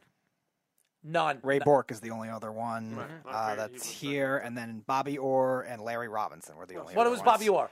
582, and then Larry Robinson, who was on a lot of loaded Canadian teams, 722 in the original 6. There's only 5 guys above 500 for their careers, too. So he did play defense. He was a good offensive defensive player. Now Wayne Gretzky wasn't the blocking defensive player that he was, but when he was on the ice, you couldn't score. I understand what you're saying, but he's not literally going into the net, grabbing a helmet, grabbing a glove and a stick, and stopping the puck. The from going plus in the net. minus is such an important number for defensemen because that's the way you rate a defenseman and what they do. I understand. Okay. I know what the plus minus. So just think about this: all the great defensemen that have played in this league, besides Ray Bourque, who was it? Bobby Orr. It was Bobby Orr. And all of them were defensemen except Wayne Gretzky. Just think about it that way. Oh, I all of them were understand. defensemen, and 3 of them, except one, Larry Robinson. Robinson was a defenseman too. Yeah, but I know that Larry Robinson wasn't compared to one of the greatest defensemen of all time. Ray Bourque, Bobby Orr, they were 2 of the greatest defensemen ever played the game. Okay, they were all defensemen. Wayne Gretzky's the only offensive defensive player to ever have 500 or more plus minus. But points. do you see what you're doing? You're saying there's only 5 guys above Wayne Gretzky, and that's a hell of an argument. There's nobody above Brady in anything. Anything. His individual stats beat franchise statistics. Yes, Carl. Gordie Howe played in 5 different decades. I don't understand. You're talking about a guy, he's the only offensive player. Brady's the only player to do what he did. Really? Now, if Peyton Manning played, shoulda, coulda, woulda. Yeah, if Peyton Manning played 21 years, do you think he would have the yards and guard? Exactly. And no, because he aged awful because of his neck. But he would have had the record too. He would have the numbers too. So to sit here, and he had the numbers, and so did Drew Brees. They played longer. All right, Brady played I love longer. Drew Brees, and there's a big difference between Tom Brady and Drew Brees and Peyton Manning. What's the difference between Drew Brees and Tom Brady? Tom Brady steps up in big games. Those 2 did not. Oh, so Drew Brees and never Drew Brees is the greatest pure thrower of a football I've ever seen. Tom Brady played best in big moments. Disagree. I don't care if you disagree or not. Tom Brady played his best in big moments. He's Psycho Tom. He's Terrific Tom. He's Belichick, Brady, Goat Boy. Like, what do you want to call him? Anyways, Snug Nithin says, Nithin. Yes, but Gretzky had so many more points that everyone else, his plus minus can't help but be elevated. Who said that? Snug. Snug said, well, I didn't understand what he said. Yes, but since Gretzky had so many more points than everyone else, his plus minus can't help but be elevated. Yeah, because he was on the ice and they couldn't score goals when he was on the ice. So when you look at plus minus, the first thing you look at when it comes to defensemen is the plus minus. That's what you look at. That's where you calculate how good they are defensively when they're on and off the ice. And when they're on the ice and they're scoring goals against your team, what happens? You go to a negative. All right? That's what happens. Wayne Gretzky, when he was on the ice, people couldn't score. So it shows you that when people say Wayne Gretzky didn't play defense, that's a lie. Because John Tavares, who was a great offensive player for the Islanders for many, many years, his plus minus was negative every year practically. Okay? So he was compared to a great offensive player, terrible defensive player, the offensive defensive player. So those are the numbers, and those are facts. Go look at it if you don't believe me. Carl says, Speedy, Gordie Howe or Vince Carter, 5 decades versus 4 decades. I'm going Howe on that one because he was still a pretty good player with the Whalers when he was there, too.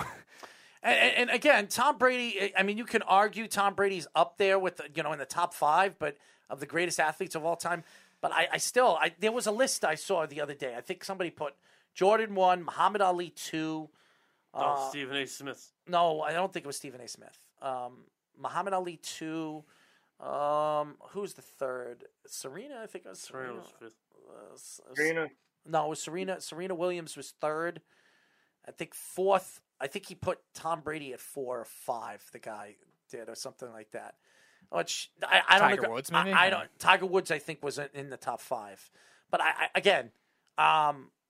I don't look at that list even. I think Tom Brady's 6 or 7. If you really look at it, because I also look at the basketball game, and how it changed when Bill Russell was in the league.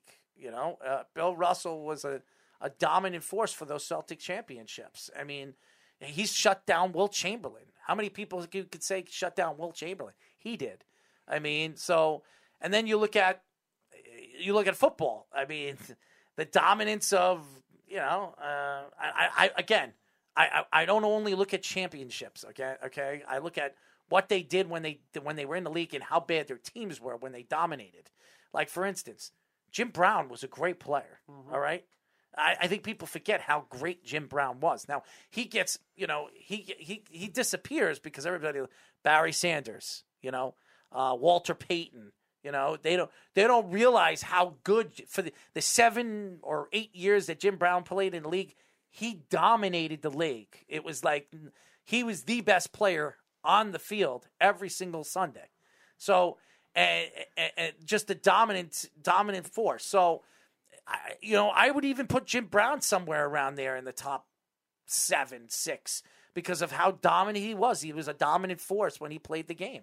Now, again, that doesn't take away what Tom Brady has done. The league has just completely transitioned and changed, and it became an offensive league. So his numbers are going to be, obviously boosted. Could you imagine if Dan Marino played in this time of football? I say that all the time. What his numbers? Could you imagine what his numbers would be if he played in this time of football? It would be scary what Dan Marino's numbers would be. Scary. It's just, you're talking about 100,000 yards he probably would have thrown. That's how good he was. And by the way, go look at the wide receivers he threw to. Okay. Yeah. Mark Duper was their best receiver probably, and he was probably a 2 at best. No world bangers. That's for sure. Okay. Nothing that really stood out and say, oh my God, Hall of Famer. So, it's different. It's a different kind of career. So it's very hard to compare and contrast and say this guy's the greatest of his sport. If you want to look and you look at the great of what they've done, I think Jerry Rice stands out more than Tom Brady does in the time that he dominated the sport at his position. Dan Marino had 61,361 yards in the 80s and the 90s. Nathan. All right, let me ask. I was coughing up a storm, so let me see if I can talk here. But let me ask you this question. Obviously, you're not going to put Tom Brady in the top 5 list right now, but if he was still playing, and if he got double-digit Super Bowl trophies like 10 or 11, would you put him in the top? Would you put him number 1 then? Yeah, well, that's different. It's not going to happen. So I know. I'm just saying, if he was still playing, well, if you want tension, but again, if his goal was to win multiple, yes, Nathan. But here's the thing, Nathan. Again, I'm going to go back to the sport, and Tom Brady wouldn't have won those championships if his special teams, his defense, weren't playing up the par too. It wasn't just him. Tom Brady don't play defense. He don't play the special teams. Why? Well, let me ask you a question. Why did the Bengals get to the Super Bowl? Was it just Joe Burrows? No. Was it just Joe Burrow? Was it just him? Whole team, collective. It was collective. It was a collective part. Joe Burrow only got sacked 2 times against the Kansas City Chiefs. Their kicker. How many times did he kick these 10 field goal kicks? 4 kicks. He now has 13 this postseason. I mean, honestly, he's a big reason why they did it. It wasn't just Joe Burrow that got him there. How about the Rams? Was it just Matthew Stafford on why they got there? No, it was Cooper Kupp, 2 touchdowns and friggin' 150, 160 yards in the NFC title game. How about the defense? Von Miller, 2 sacks. Aaron Donald dominating the line of scrimmage. Ramsey knocking the ball in all different places. I mean, it's not one player that does it. Listen, and everybody blamed Tom Brady when he lost in 2007 and 2011 against the Giants. It wasn't Tom Brady's fault fully also. The quarterback is to blame, but it's not all his fault. It wasn't all his fault on why the Giants won those games. It was the defense. It was the play calling. An offensive line in 2007 that was very good. Struggled against the Giants pass rush. Tom Brady will, everybody wants to blame Tom Brady when they lose and then give him all the credit when they win. You know, and I understand that's what the quarterback gets, but Tom Brady is not the only reason why those Patriot teams were dominant. Okay, when they won those 2 championships against the Rams and the against the Carolina Panthers, the reason why they won those championships, facts, and these are facts, it's because of their defense, and they cheated, but that's a whole nother story. Carl says Jordan the greatest, but didn't win titles until he got amazing supporting cast. Absolutely, and you need a supporting cast. You need a supporting cast with basketball. But let's be honest. When Jordan left, and there was still Scottie Pippen there, and there was still the players that they had over there. Did they win? Nope. They didn't. So that's the difference. Well, Phil Jackson, okay, Kobe Bryant, all right, Kobe Bryant. But when Shaquille O'Neal left, how long did it take Kobe to win a championship? 3 years. The 3rd year he won because they brought Paul Gasol. They brought in, all the players that they brought in to fill in, obviously, the loss of Shaquille O'Neal. And Shaquille O'Neal was obviously aging. But Kobe was the main reason why the Lakers won those championships. But they needed that cast. Kobe couldn't do it himself. But guess what? Kobe still was a force when he was without Shaquille O'Neal. So, and we can go right now in the league now. Go look at Steph Curry. Steph Curry has been one of the best 3-point shooters we've ever seen. Okay? Steph Curry, has he won without Klay Thompson? Has he won without Klay Thompson? Yes or no? Klay Thompson won without Steph Curry? I'm just asking you. Did Steph Curry win without Klay Thompson for the time that it's been out? 3 years? Yes. When? Single-handedly dragged that team. Did they win a championship? Did they win a championship? They haven't. Okay? And that shows, the big picture. Now, hold on 1 second. Now we go to other players, all right? And we can go to other players, and it depends on the athlete. It depends on the sport. It really depends on everything. Again, I'm not taking away the greatness of Tom Brady, okay? And I don't care what anybody says. I'm not. Tom Brady is one of the greatest athletes to ever play in professional sports. There's no question that he is. And you want to say he's the greatest quarterback? Okay, that's your opinion. I definitely top 2. I mean, some people would say Joe Montana. Some people would say Tom Brady. They played at 2 different times, and that's why people will go back and forth. And Tom Brady grew up a Joe Montana fan and a San Francisco 49ers fan. He grew up a fan of that. So did Aaron Rodgers. His favorite team was, what are you laughing at? Because it's just so funny. The whole Aaron Rodgers thing is funny. What's the whole Aaron Rodgers thing? Grew up a Niners fan. Yeah, they're gonna draft me. They're gonna draft me. Damn, no, they're not. I hate them. Oh, I get to beat them in the playoffs. Oh, I get to do it again. Oh, I did it again. No. This time I got him because everyone says Jimmy G sucks. Damn, I lost it again. The whole Aaron Rodgers story with San Fran is hysterical. That would make a great comedic movie. Speaking of Aaron Rodgers, the Buccaneers are interested in Aaron Rodgers. They're not getting him. Yeah. They don't have. First of all, they don't have the money to get him. One. They're gonna trade though. They have to trade a playmaker to get him. They're not getting him. The Bucs were $2 million over the salary, barely over the salary. There is no way the Packers are trading Aaron Rodgers to the Buccaneers. It's not happening. He's going to the AFC. He's not staying in the NFC. He's going to the Broncos. That's where he's going to go to the AFC. That's where. There's no way the Green Bay Packers are going to trade him in where they have to see him. They could see him once a year or something like that. They don't want to see Aaron Rodgers. They'd rather see him once every 4 years. Right. And that's what's going to happen. They're going to send him to the AFC. They'll send him into a division like the Broncos division where he's got to, it puts a little bit more pressure on guys like Patrick Mahomes. Mm-hmm. You know what I mean? So, and that division, could you imagine that quarterback? Oh my God, that division. Derek Carr, Patrick Mahomes, Aaron Rodgers. Yes. And how about this, Herbert? Justin Herbert. There you go. I mean, that arguably the best quarterback class right there in the one division. So it's crazy. The Raiders would be the least talented team, and they'd still be a talented team. Mm-hmm. What do you guys think of the Josh McDaniels hiring? Terrible. Horrible. They should have brought back their interim guy that led him on a gritty bunch, and they bring in like a retread of a decade ago. 2 years, Josh McDaniels will be fired. He will be fired. I like Derek Carr. I think he's, I think Josh McDaniels, besides the Brady offense with Brady, And listen, Mac Jones, he did a great job with Mac Jones, but that has a lot to do with Bill Belichick, too. Right. I think whoever takes over that offensive coordinating job, Mac Jones will still be at the same pace that he is, this year. Yeah, we see quarterbacks aid coordinators a lot of the time too with their play call, and we saw Nathan. I mentioned this to you last week when you brought up Nathaniel Hackett. Joe Philbin and Ben McAdoo were both bad head coaches. Both were Packers offensive coordinators. If you think it's a coincidence, look how many bad Belichick coaches. If you think it's a coincidence that Nathaniel Hackett was hired for the Broncos, I don't know what you guys need to see.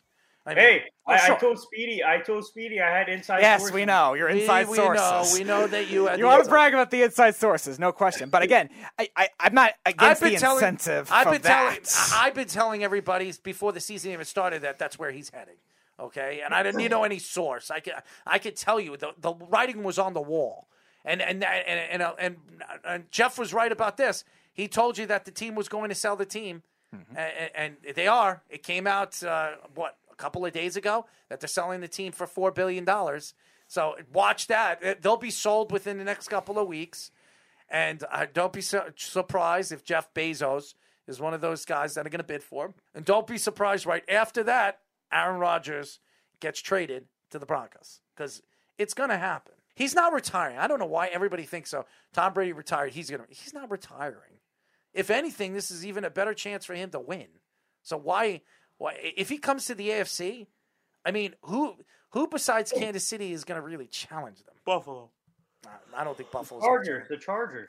Yeah, the Chargers that don't win close games, Nathan. Those Chargers.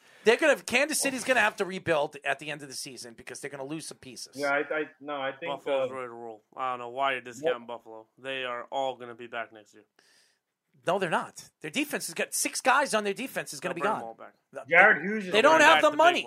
They don't have the money. Bring back the important one. Matt Milano's the only one they need. They don't have the money. Matt Milano they signed already. I think Hughes is going to be. Jared Hughes will be gone because he's older now. Jared Hughes and then Mario Addison was the other one. They're saying that they're saying what I read. They're going to lose 6 starters on their defense. 6 starters they're going to be restricted free agents.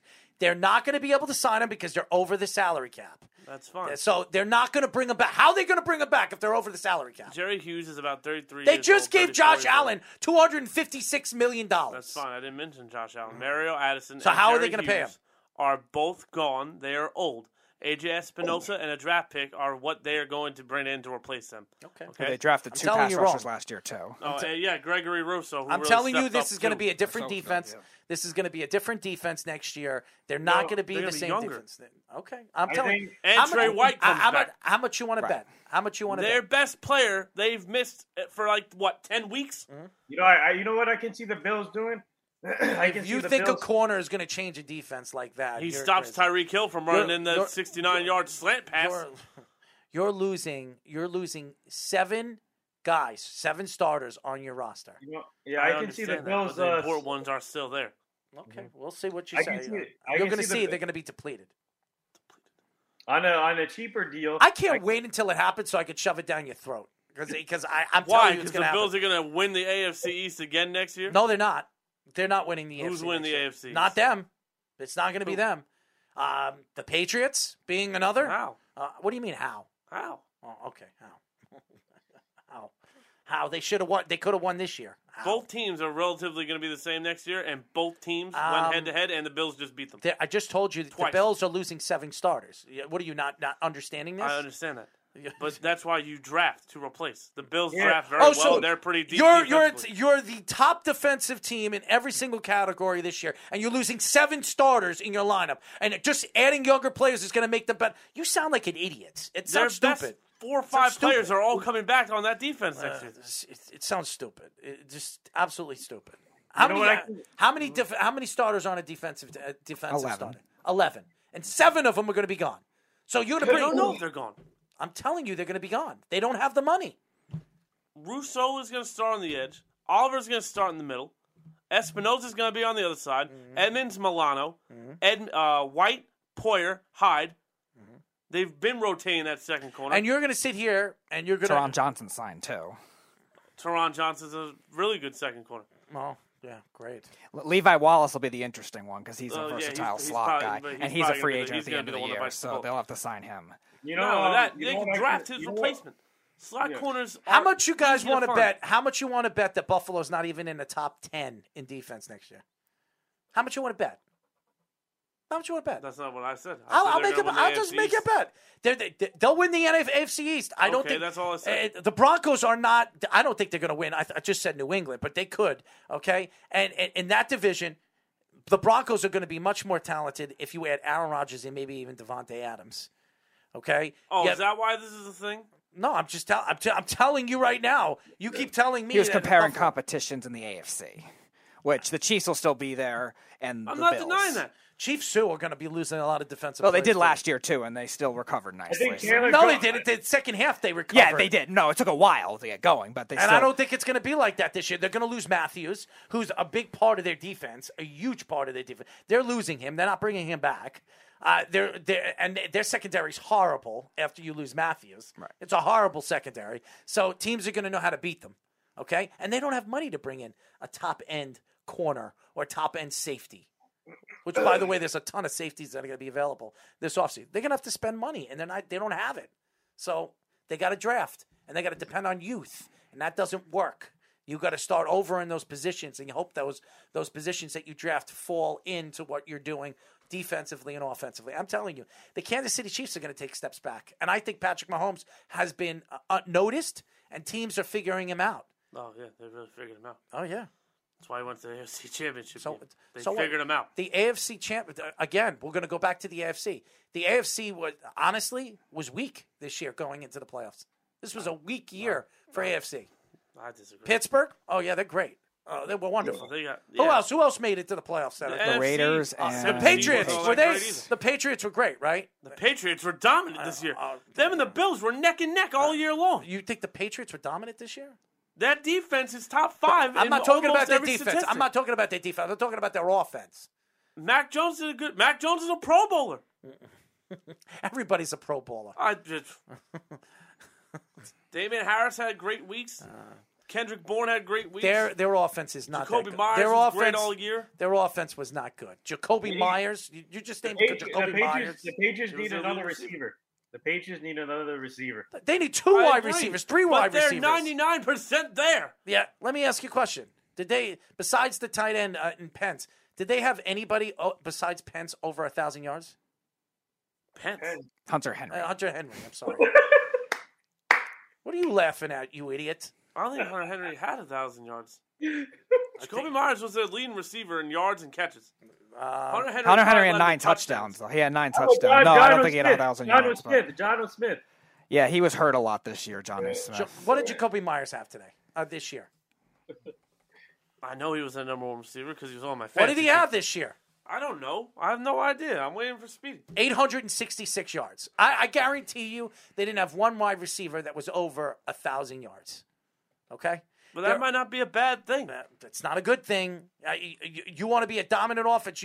When the Patriots had top of their game, their defense was great, and they had one of the top offensive teams in the league. Led by? Yeah, we all know what they had. Yeah, they had a great running game. They had a great everything. The Jags are coming for him. Snug says, I heard they're trading him to the Edmonton Elks of the Canadian Football League. Nithin's inside source equals Josh Silverberg. Probably. Spreading rumors. Wait, what? Snug was saying your inside source is Josh Silverberg. Josh was our co-host for a while. He would always bring up rumors, and Carl would always make fun of him in the comment section. Oh, he had more yards last year. And then the Jags are coming for them. Oh, yeah. That abysmal defense and all their injury-prone players. Apparently, Miles Jack's going to be on the move, too, so that should be fascinating. Yeah, that wouldn't surprise me. Is he a me. free agent? No, he's locked up for like 4 more years, I think. Right, but he's been frustrated with the organization for the last 2 years. No, I know, but like he was the one that when everyone else was complaining at the time, Fournette, Ramsey, all the pass rushers, when everyone else was complaining at the time, he was the only one that was left of that group, and he didn't get what he wanted. He got paid. Well, yeah, he got paid, but he wanted to go. He wanted to get traded. Yeah, well, there'll be a lot of. There's so many guys that play his position that are going to be free agents. I think he'll still be there. Yeah, it's not as thin of a position as it used to be. There's a lot of this free agent. This free agent market is great. Defensively, you're talking about some of the great. I was looking at the free agent market the other day, and I was telling Jeff, I'm like, I'm like, this market is open. There's a lot of good players that are available. A lot of good safeties, corners, pass rushers. Which are more of the defensive priority linemen. positions. Miles Jack plays a middle linebacker position, which is a priority There's a position. ton. But there's also a lot of teams with good ones now. There's a lot more better ones. And a lot of the 3-4 defenses now that are good have 2 good ones. Like Well, Vegas has a lot of money. The Jets have a lot of money. The Jaguars have a lot of money. Who else has a lot of money? The Colts had a lot from last year, too. The Colts have a lot of money. All these teams, they can boost up their teams for next year where they're even more of a contender. And they position themselves very, very well. Plus, they have the draft, to build on. So the Patriots spent a lot of money in the offseason. You have more faith in the Colts than the Bills? Yeah, because they have money. Well, they've also had money for the last 2 years and don't know how to spend it, or they underspend it. So we'll see. They have to revert back to their more aggressive style when it comes to free agency. If the Colts want to take the next level, go sign Chandler Jones. Yeah, that would be a really good fit for them because the one thing that, like the Bills' defense, the one thing that they were really lacking was that top edge I rusher. think the Colts are the only team that are going to be interested in Chandler Jones. No, nobody said that. The Jets, Patriots will be interested. The Patriots don't have the money to get him. All right, the Vegas Raiders will be interested. He doesn't want to go back. The Raiders really don't need Doesn't that. matter. Though. The Patriots spent all their money in the offseason. The Raiders got a nice duo of pass rushers. They're not going to go after Chandler Jones. They might draft a depth guy, but plus they have the Patriots have an all-world pass rusher. They don't need. Yeah. They don't need Chandler. And the Jones. Raiders don't need it either. cap like? The Raiders don't need it either. What happened? What's San Fran's cap like? Probably average, I would imagine, because they got a lot of big contracts, but they also have a lot of fifth-round picks too. If they trade away Jimmy Garoppolo, That's $20 million freed up. well, it's not freed up because it hits the cap. He's still under contract, so Yeah, I but would you trade him, say you're not taking all of that. Yeah, you take half of it, so it's about 12, 13 million. That's a lot of money. A player not on your team that you have to pay through the cap. That's a lot. So I don't know, but him and Nick Bosa would be deadly, lethal. Who? Him and Nick Bosa. Who's him? Chandler Jones. He's not going to San Francisco either. If San Francisco were to get who's the teams that'll lead it? I would say the Colts that are. I know the Jets are 7th. The Jets. I think the Panthers are up there too because they lost a lot of veteran. They cut a lot of veteran players. I would imagine they're up there with money as well. Minnesota was trying to purge money, but they still have a lot of big contracts left. The Lions have still a lot of bad contracts as well. The Niners' total cap space right now is $5.07 million about right now, and they will be losing Laken Tomlinson. They got to sign McGlinchey. I think they'll end up signing McGlinchey. Well, they can. Robbie Gould they'll probably 5 sign years out? again. Yeah, because McGlinchey's a fourth-year player. Yeah. Here it is. Baltimore 1, Miami 2, Chargers 3, Jacksonville 4. Cincinnati 5, Broncos 6, Jets 7, Indianapolis 8th. Okay. Seattle 9th, Really? Chicago 10th. That's what they're saying right here. Cap tracker for 2022. And Baltimore, the fact that Baltimore is first, that says a lot because they're a borderline playoff team. They got a lot of money to spend. They still have their picks. And they have so many compensation picks for all the players they let go, too. So Baltimore's positioned very well. Way. Miami's going to stink, so I don't care about them. The Chargers being third, and with their GM's very good too. So don't be surprised if they have some moves up their sleeve. Cincinnati 5, and they're in a Super Bowl. That's pretty good. Yep. Denver 6. Aaron Rodgers, aka Aaron Rodgers, aka Devontae Adams. I mean, they have money. They're willing. Let me see the dead weight. Broncos have $6 million dead. That's what it says right here. Active money. I'm trying to find out how much cap space they have. Cap space all. They're saying Baltimore has $185 million. No, I think that's just total salary. So they would have, I think, $15 million in cap space right now. It doesn't say that. I'm trying to look for the average of how much money they have. The Broncos have $38 million in cap space. Okay. 38.7. And they're going to have to re-sign Bradley Chubb, Noah Fant, and that's it. Those are the only two guys. I know the Jets have $60 million, and then after some of the drops, they'll have about $70. this offseason. And that I think that puts them 7th or 6th in all of the football. And then they have all those draft picks. So the Jets could really rebuild their team in the offseason and put themselves right there. But you know the Jets. It never works. So yeah, the Ravens have pretty much everybody signed. So really, only Nick Boyle's the only guy that's a free agent, and he's not. They can replace him. How much money do they have? They can replace him pretty easily. They have $48.5 million cap space, which is more. Right, they're going to get more than that because players are going to be dropped. They're going to have over. Yeah, but most of their guys are signed though, which is a good thing. So they still have room to go after a big name offensive lineman or a wide receiver or something like that. Something that they could maybe they go after a pass rusher too because they lost both of theirs last year. They need a wide receiver. They need a receiver. They need a pass rusher, and they probably need an offensive lineman for sure. I told you the best fit for Denzel Mims is Baltimore. I think he'd be perfect over there in their offense. They need a guy that can go out there and get the ball, and I think Mims would be perfect. Yeah. Watch. I bet you they sign Antonio Brown. Maybe. I think it's stupid. I don't think he's going. Lamar wants him. His cousin wants him. That's where I thought at the time when he was first switching off all those teams from the Bills. I thought if you want to stick it to the Steelers, go to the Ravens. He's not going there. I don't know about now, but at the time 2 years ago, I thought that the Ravens are smart enough not to sign him. So yeah, they're not really about the off-field issues as much with a lot of these players. Your franchise quarterback and your franchise wide receiver are asking you to sign a family member. Let me ask you a question. They're going to do it. If I told you if I paid you $10,000, would you jump off the Brooklyn Bridge? Antonio Brown wants to play football. I don't give a crap. I don't want that cancer in my locker room. That's fine. I'm not saying they should do it. They're going to do it. You want to bet? Let's bet. Let's bet on that. Antonio Brown never plays another, He's going to play. Antonio Brown will never play another game in the NFL ever again. You want to bet? I'll bet money he plays next year. How much you want to bet? What do you want to bet? Let's bet $50. No. $50. Sure. Speedy, you heard this. $50. Antonio Brown. He's got to just be signed on an active roster week 1. No, he's got to play. But he's got to be on the team week 1. He's got to play. He's got to step on the field and play. He's got to play one step. Okay? Right. I'll bet you $50 Antonio Brown never plays football again. Wow, you got to bet more than that. No, $50. I hear you say a word just now, cheapskate. I'd see he's not playing again. Not after this. Snug says Max Crosby is a legit badass. The Chargers are becoming more clutch by the game. Yeah, they were a little better this year, Snug, but still not great. Did you guys see Did you guys hear what Tom Brady said about Lamar Jackson? No, what did he say? Tom Brady said you're next, meaning he sees big things coming for Lamar Jackson. He said, "Good for him." Tom Brady. That's a good seal of approval. Yeah. Well, we'll have to see that.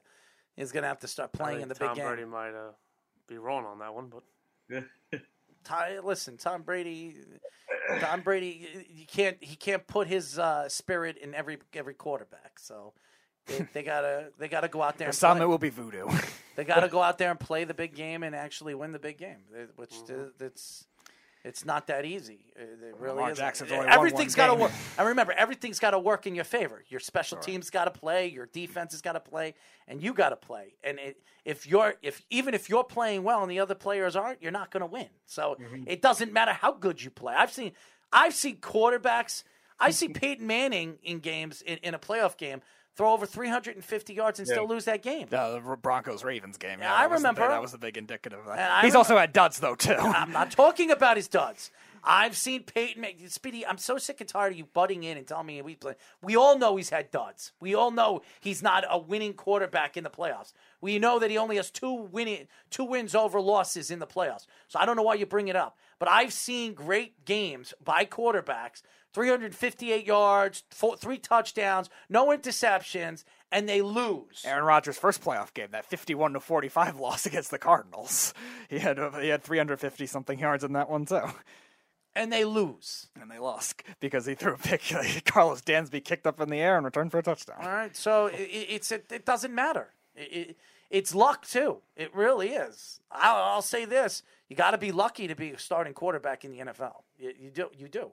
Everything's got to work your way. You think in the fourth quarter against the Rams that stuff doesn't happen? It only happens with Tom Brady. Come on. How many times do you see crazy things like that happen in a football game? I've seen it happen 3 or 4 times with Tom Brady being the starting quarterback at different, on the Patriots, on the Tampa Bay. How many times have people seen that with other quarterbacks? I mean, serious. I mean, it's just Tom Brady's got, you have to have luck too.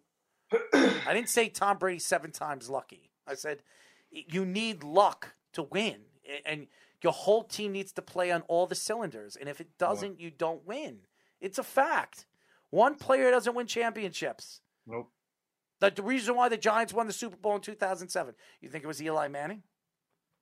I love it when Giant fans say, it's Eli, it's Eli. Eli had Not completely Eli. Completely? It was maybe a quarter Eli, okay? The defense dominated. The reason why they won 2007, pass rush. It was their defense that won those championships. Were a big part of and their special teams. How many big kicks did they have? And David Tyree. Yes, it was a luck. David Tyree also had the first touchdown of that game, though. Yeah. You need luck. David Tyree, Julian Edelman against the Atlanta Falcons. Yes, Robert Alford trying to play hero ball rather than just tipping the ball. You need normally. luck, too, to win. It just doesn't happen. Listen, and listen, if you're the quarterback, you win, you lose, you're going to be blamed. You're going to get the credit. So It is what it is. That's sports. It's crazy. And Tom Brady won 7 titles, which any football team ever has done that or ever has compared to that. So, of course, people are going to say, well, he's the GOAT. That's great. That's what they think. That's great but it takes a team to win those championships. And those are facts. And that's the way I look at it. That's why Tiger Woods was so special at his board, because it doesn't take a team to hit those balls and to play 72 holes and dominate. Okay? That takes one player to do that. That's why it's so difficult. That's why Tiger Woods is a billionaire. Not a nice guy, but a billionaire. Nathan, thank you for calling, man. Tomorrow, are you guys doing your Super Bowl picks tomorrow? No. Tomorrow we're not doing Super Bowl. We will talk about the NFC and AFC title games for a lot of the show. Super Bowl picks next week. Okay. Yeah, we'll do the Super Bowl pick. I got to really look deep into that because I know a lot of people want to see the Bengals win, but I mean. We want to see them win. Will they actually win? We'll see. But it scares me with that offensive line with Von Miller and Aaron Donald coming up the middle with these 2 Bohemians. Even Ashawn Robinson and Greg Gaines have played very well too. The guys to worry about is Von Miller, and they caused havoc in that NFC title game. The Bengals have one of the best rookie kickers right now. McPherson. McPherson. 13 field goals in the postseason. Gotta love it. And you know what? When you see that stuff, it's always bound for that big game for him to blow it. So just remember that. We've seen this before. There goes the Arrow Mark sign of approval. We've seen this before. We've seen this before. So I'm not saying I hope. Yeah, Gary Anderson. Yeah, that's the best example of that with the Vikings. We've seen it before. It's not. Everybody talks about how great of a kicker he is, and it goes into the Super Bowl. And how about the Saints? Their kicker. He didn't miss one field goal kick, and then he goes into the they win that championship, but it wasn't because of their field goal kicker. He missed he missed 2 field goals in the Super Bowl. His name is what? Will Lutz, right? Will Lutz didn't play in the Super Bowl. It was Garrett Hartley. Garrett Hartley was He missed. He kicked like 10 consecutive field goal kicks, and he didn't miss one field goal all season long for the Saints. The Who That Nation thing. Yeah. And then he goes into the Super Bowl and misses. He fell off really badly after that too. The next year he was abysmal. I mean, he had the onside kick, which was that made up on the 2. That made up on the 2 misses that he had, but they could if they didn't get that onside kick, they lose that game. Thomas Morstead did the onside kick. So, that's right. Yeah, no, you're right. Well, whatever it is. The fact is that he was the hottest kicker in the league. He goes into the Super Bowl and misses 2 field goal kicks. Yeah, and one of them was like 30-something yards. Wow. Okay, so you just never Scott Norwood. He said, "Yeah, Scott Norwood." Yep. Stephen Gostkowski in Super Bowl 51 and 52 struggled badly. The only person that I never seen with all the pressure is Adam Vinatieri, and that's why he's going to go. Adam Vinatieri, yep. Adam Vinatieri is going to go into the Hall of Fame. Very few placement kickers get into the Hall of Fame. He's going to go to the Hall of Fame because he dominated. Close too. What happened? Justin Tucker's going to get in too. The first kicker has to make it for the whole ripple effect to start. Same thing with other special teams guys. We finally had a couple punters. Vinatieri will be the first kicker to get in. Yeah. Rudy Gay's already in, or no? Rudy. Oh my God. Well, no, George Blanda's in. Ray Guy's a punter. He's the punter that's in already. But even somebody like Devin Hester, as a kick returner too, should be in.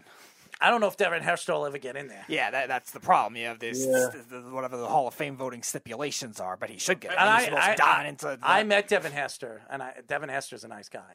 Oh, nice. Yeah, I met Devin Hester. Yeah, he's a really, really nice guy. Dante Hall should get in. A lot taller in person than he looks on TV. Yeah. Dante Hall should absolutely get in the Hall of Fame if Devin Hester gets in. Mm-hmm. But again, that's what my point. It's going to be a ripple effect of special teams because right now it's thin as it is, but it shouldn't be. Yeah. It's going to be very interesting moving forward. Speaking of the Vikings, Jim Harbaugh going back to Michigan. That's some. That seemed inevitable after the Dolphins are down to their 2 candidates, the Raiders were the other one that was on the radar. I guess he wanted the Dolphins job. The Dolphins or the Raiders were the only 2 teams that were probably going to get him. The Vikings just interviewed him, I guess, just to do their due diligence. But I think Jim Harbaugh had no thoughts of going to Miami after all this stuff was happening. I don't think that with the PR shit that's going on over there. Right. Yeah, I don't think he wants any part of that. But again, what were all the rumors at the time? Brian Flores was fired because they're pursuing Jim Harbaugh. Stephen Ross is a Michigan guy. That was what all the rumors at the time. And then the Raiders jumped in as being the other guy because they want the flashy Vegas hire. And then they go with freaking Josh I think McDaniels. Jim Harbaugh just told them he doesn't want the job. He didn't want the the Las Vegas job. Right. And he was interested in the Vikings job, which I was very surprised when I was hearing that because I didn't think he would be anywhere interested in that. But I think for him it's a good move to stay back in Michigan because he is. I feel like I feel like it's a good move because obviously he can build off from what he did this season. I don't think he's ever going to get an offer of NFL job. I think he's been too far along. Hey, don't be surprised if Jerry Jones calls him next year. Jerry Jones is waiting for. I'm telling you, Sean Payton after next year. They're gonna have to trade picks. They're gonna have to give up more picks. How about them Cowboys? He's going to go. He's going. I'll tell you why he's going to go to the Cowboys. His family lives in Texas, and he's always. Did you guys ever watch his Netflix thing? They did a movie. Plays him. Kevin James plays him. Yeah, that's right. That's a true story. No, that's right. That's right. When he was suspended, he coached his son's football team, and he was an assistant offensive coordinator, and he had a divorce because of. His football. He never had a chance to spend time with his son Connor. I watched it, and very interesting, funny, because they made it a funny movie. Well, Kevin James, yeah. It's an Adam Sandler's production. You know what I mean? Nice. Happy Madison. So all his his friends were in it. I mean, Rob Schneider's in it. Peyton always wanted to move closer to his family, and I think Dallas, the fact that his family lives in Dallas, I think it makes a lot of sense. And also, I think the Saints should reach out to Kevin James to be the next head coach too. No. Snug says, I heard Tom Brady was going to come back as his alter ego Bomb Trady and kick for the Dallas Cowboys. Wait, what? And Carl says Bountygate heads west. Who? He's joking. Bomb Trady is going to be his alter ego. Well, I think it's going to be very interesting. Maybe Chad Ochocinco. But now that Tom Brady retires, the quarterback, of the century, the top quarterbacks are all gone. Now it's done. Yeah. Now it's just Aaron Rodgers and everybody else. That's crazy. It's going to be weird to see. Yeah, because Aaron Rodgers is a veteran. He's the veteran out of who's the second oldest is probably Matt Ryan, maybe, or Matthew Stafford, something like that. Matt Ryan's still there. He's a good fit. Matt Ryan's a good fit to go to the Giants. But I don't think that's going to happen. You know what's funny though? I saw something on Twitter that Jimmy Garoppolo is the only active quarterback that has more than one Super Bowl than any other quarterback right now. You mean has one or more than one Super Bowl? I heard. Yeah, because he was a backup for two. Yeah, right. Yeah, well, that doesn't mean anything. I mean, do you know who's tied with the best win percentage of active quarterbacks in the playoffs? One's Patrick Mahomes, the other one is Jimmy Garoppolo. Oh, yes, my bad. I forgot about Ryan Fitzpatrick. We forgot about Ryan Fitzpatrick. He's still going strong. Do you know that Jimmy Garoppolo has the worst quarterback rating in NFL history in fourth quarters? Do you know that in the NFL playoffs? Do you know that? I think that's skewed. No, it's not skewed. It's a fact. I looked it up. Well, he has the worst quarterback rating in NFL history in the fourth quarter in the playoffs.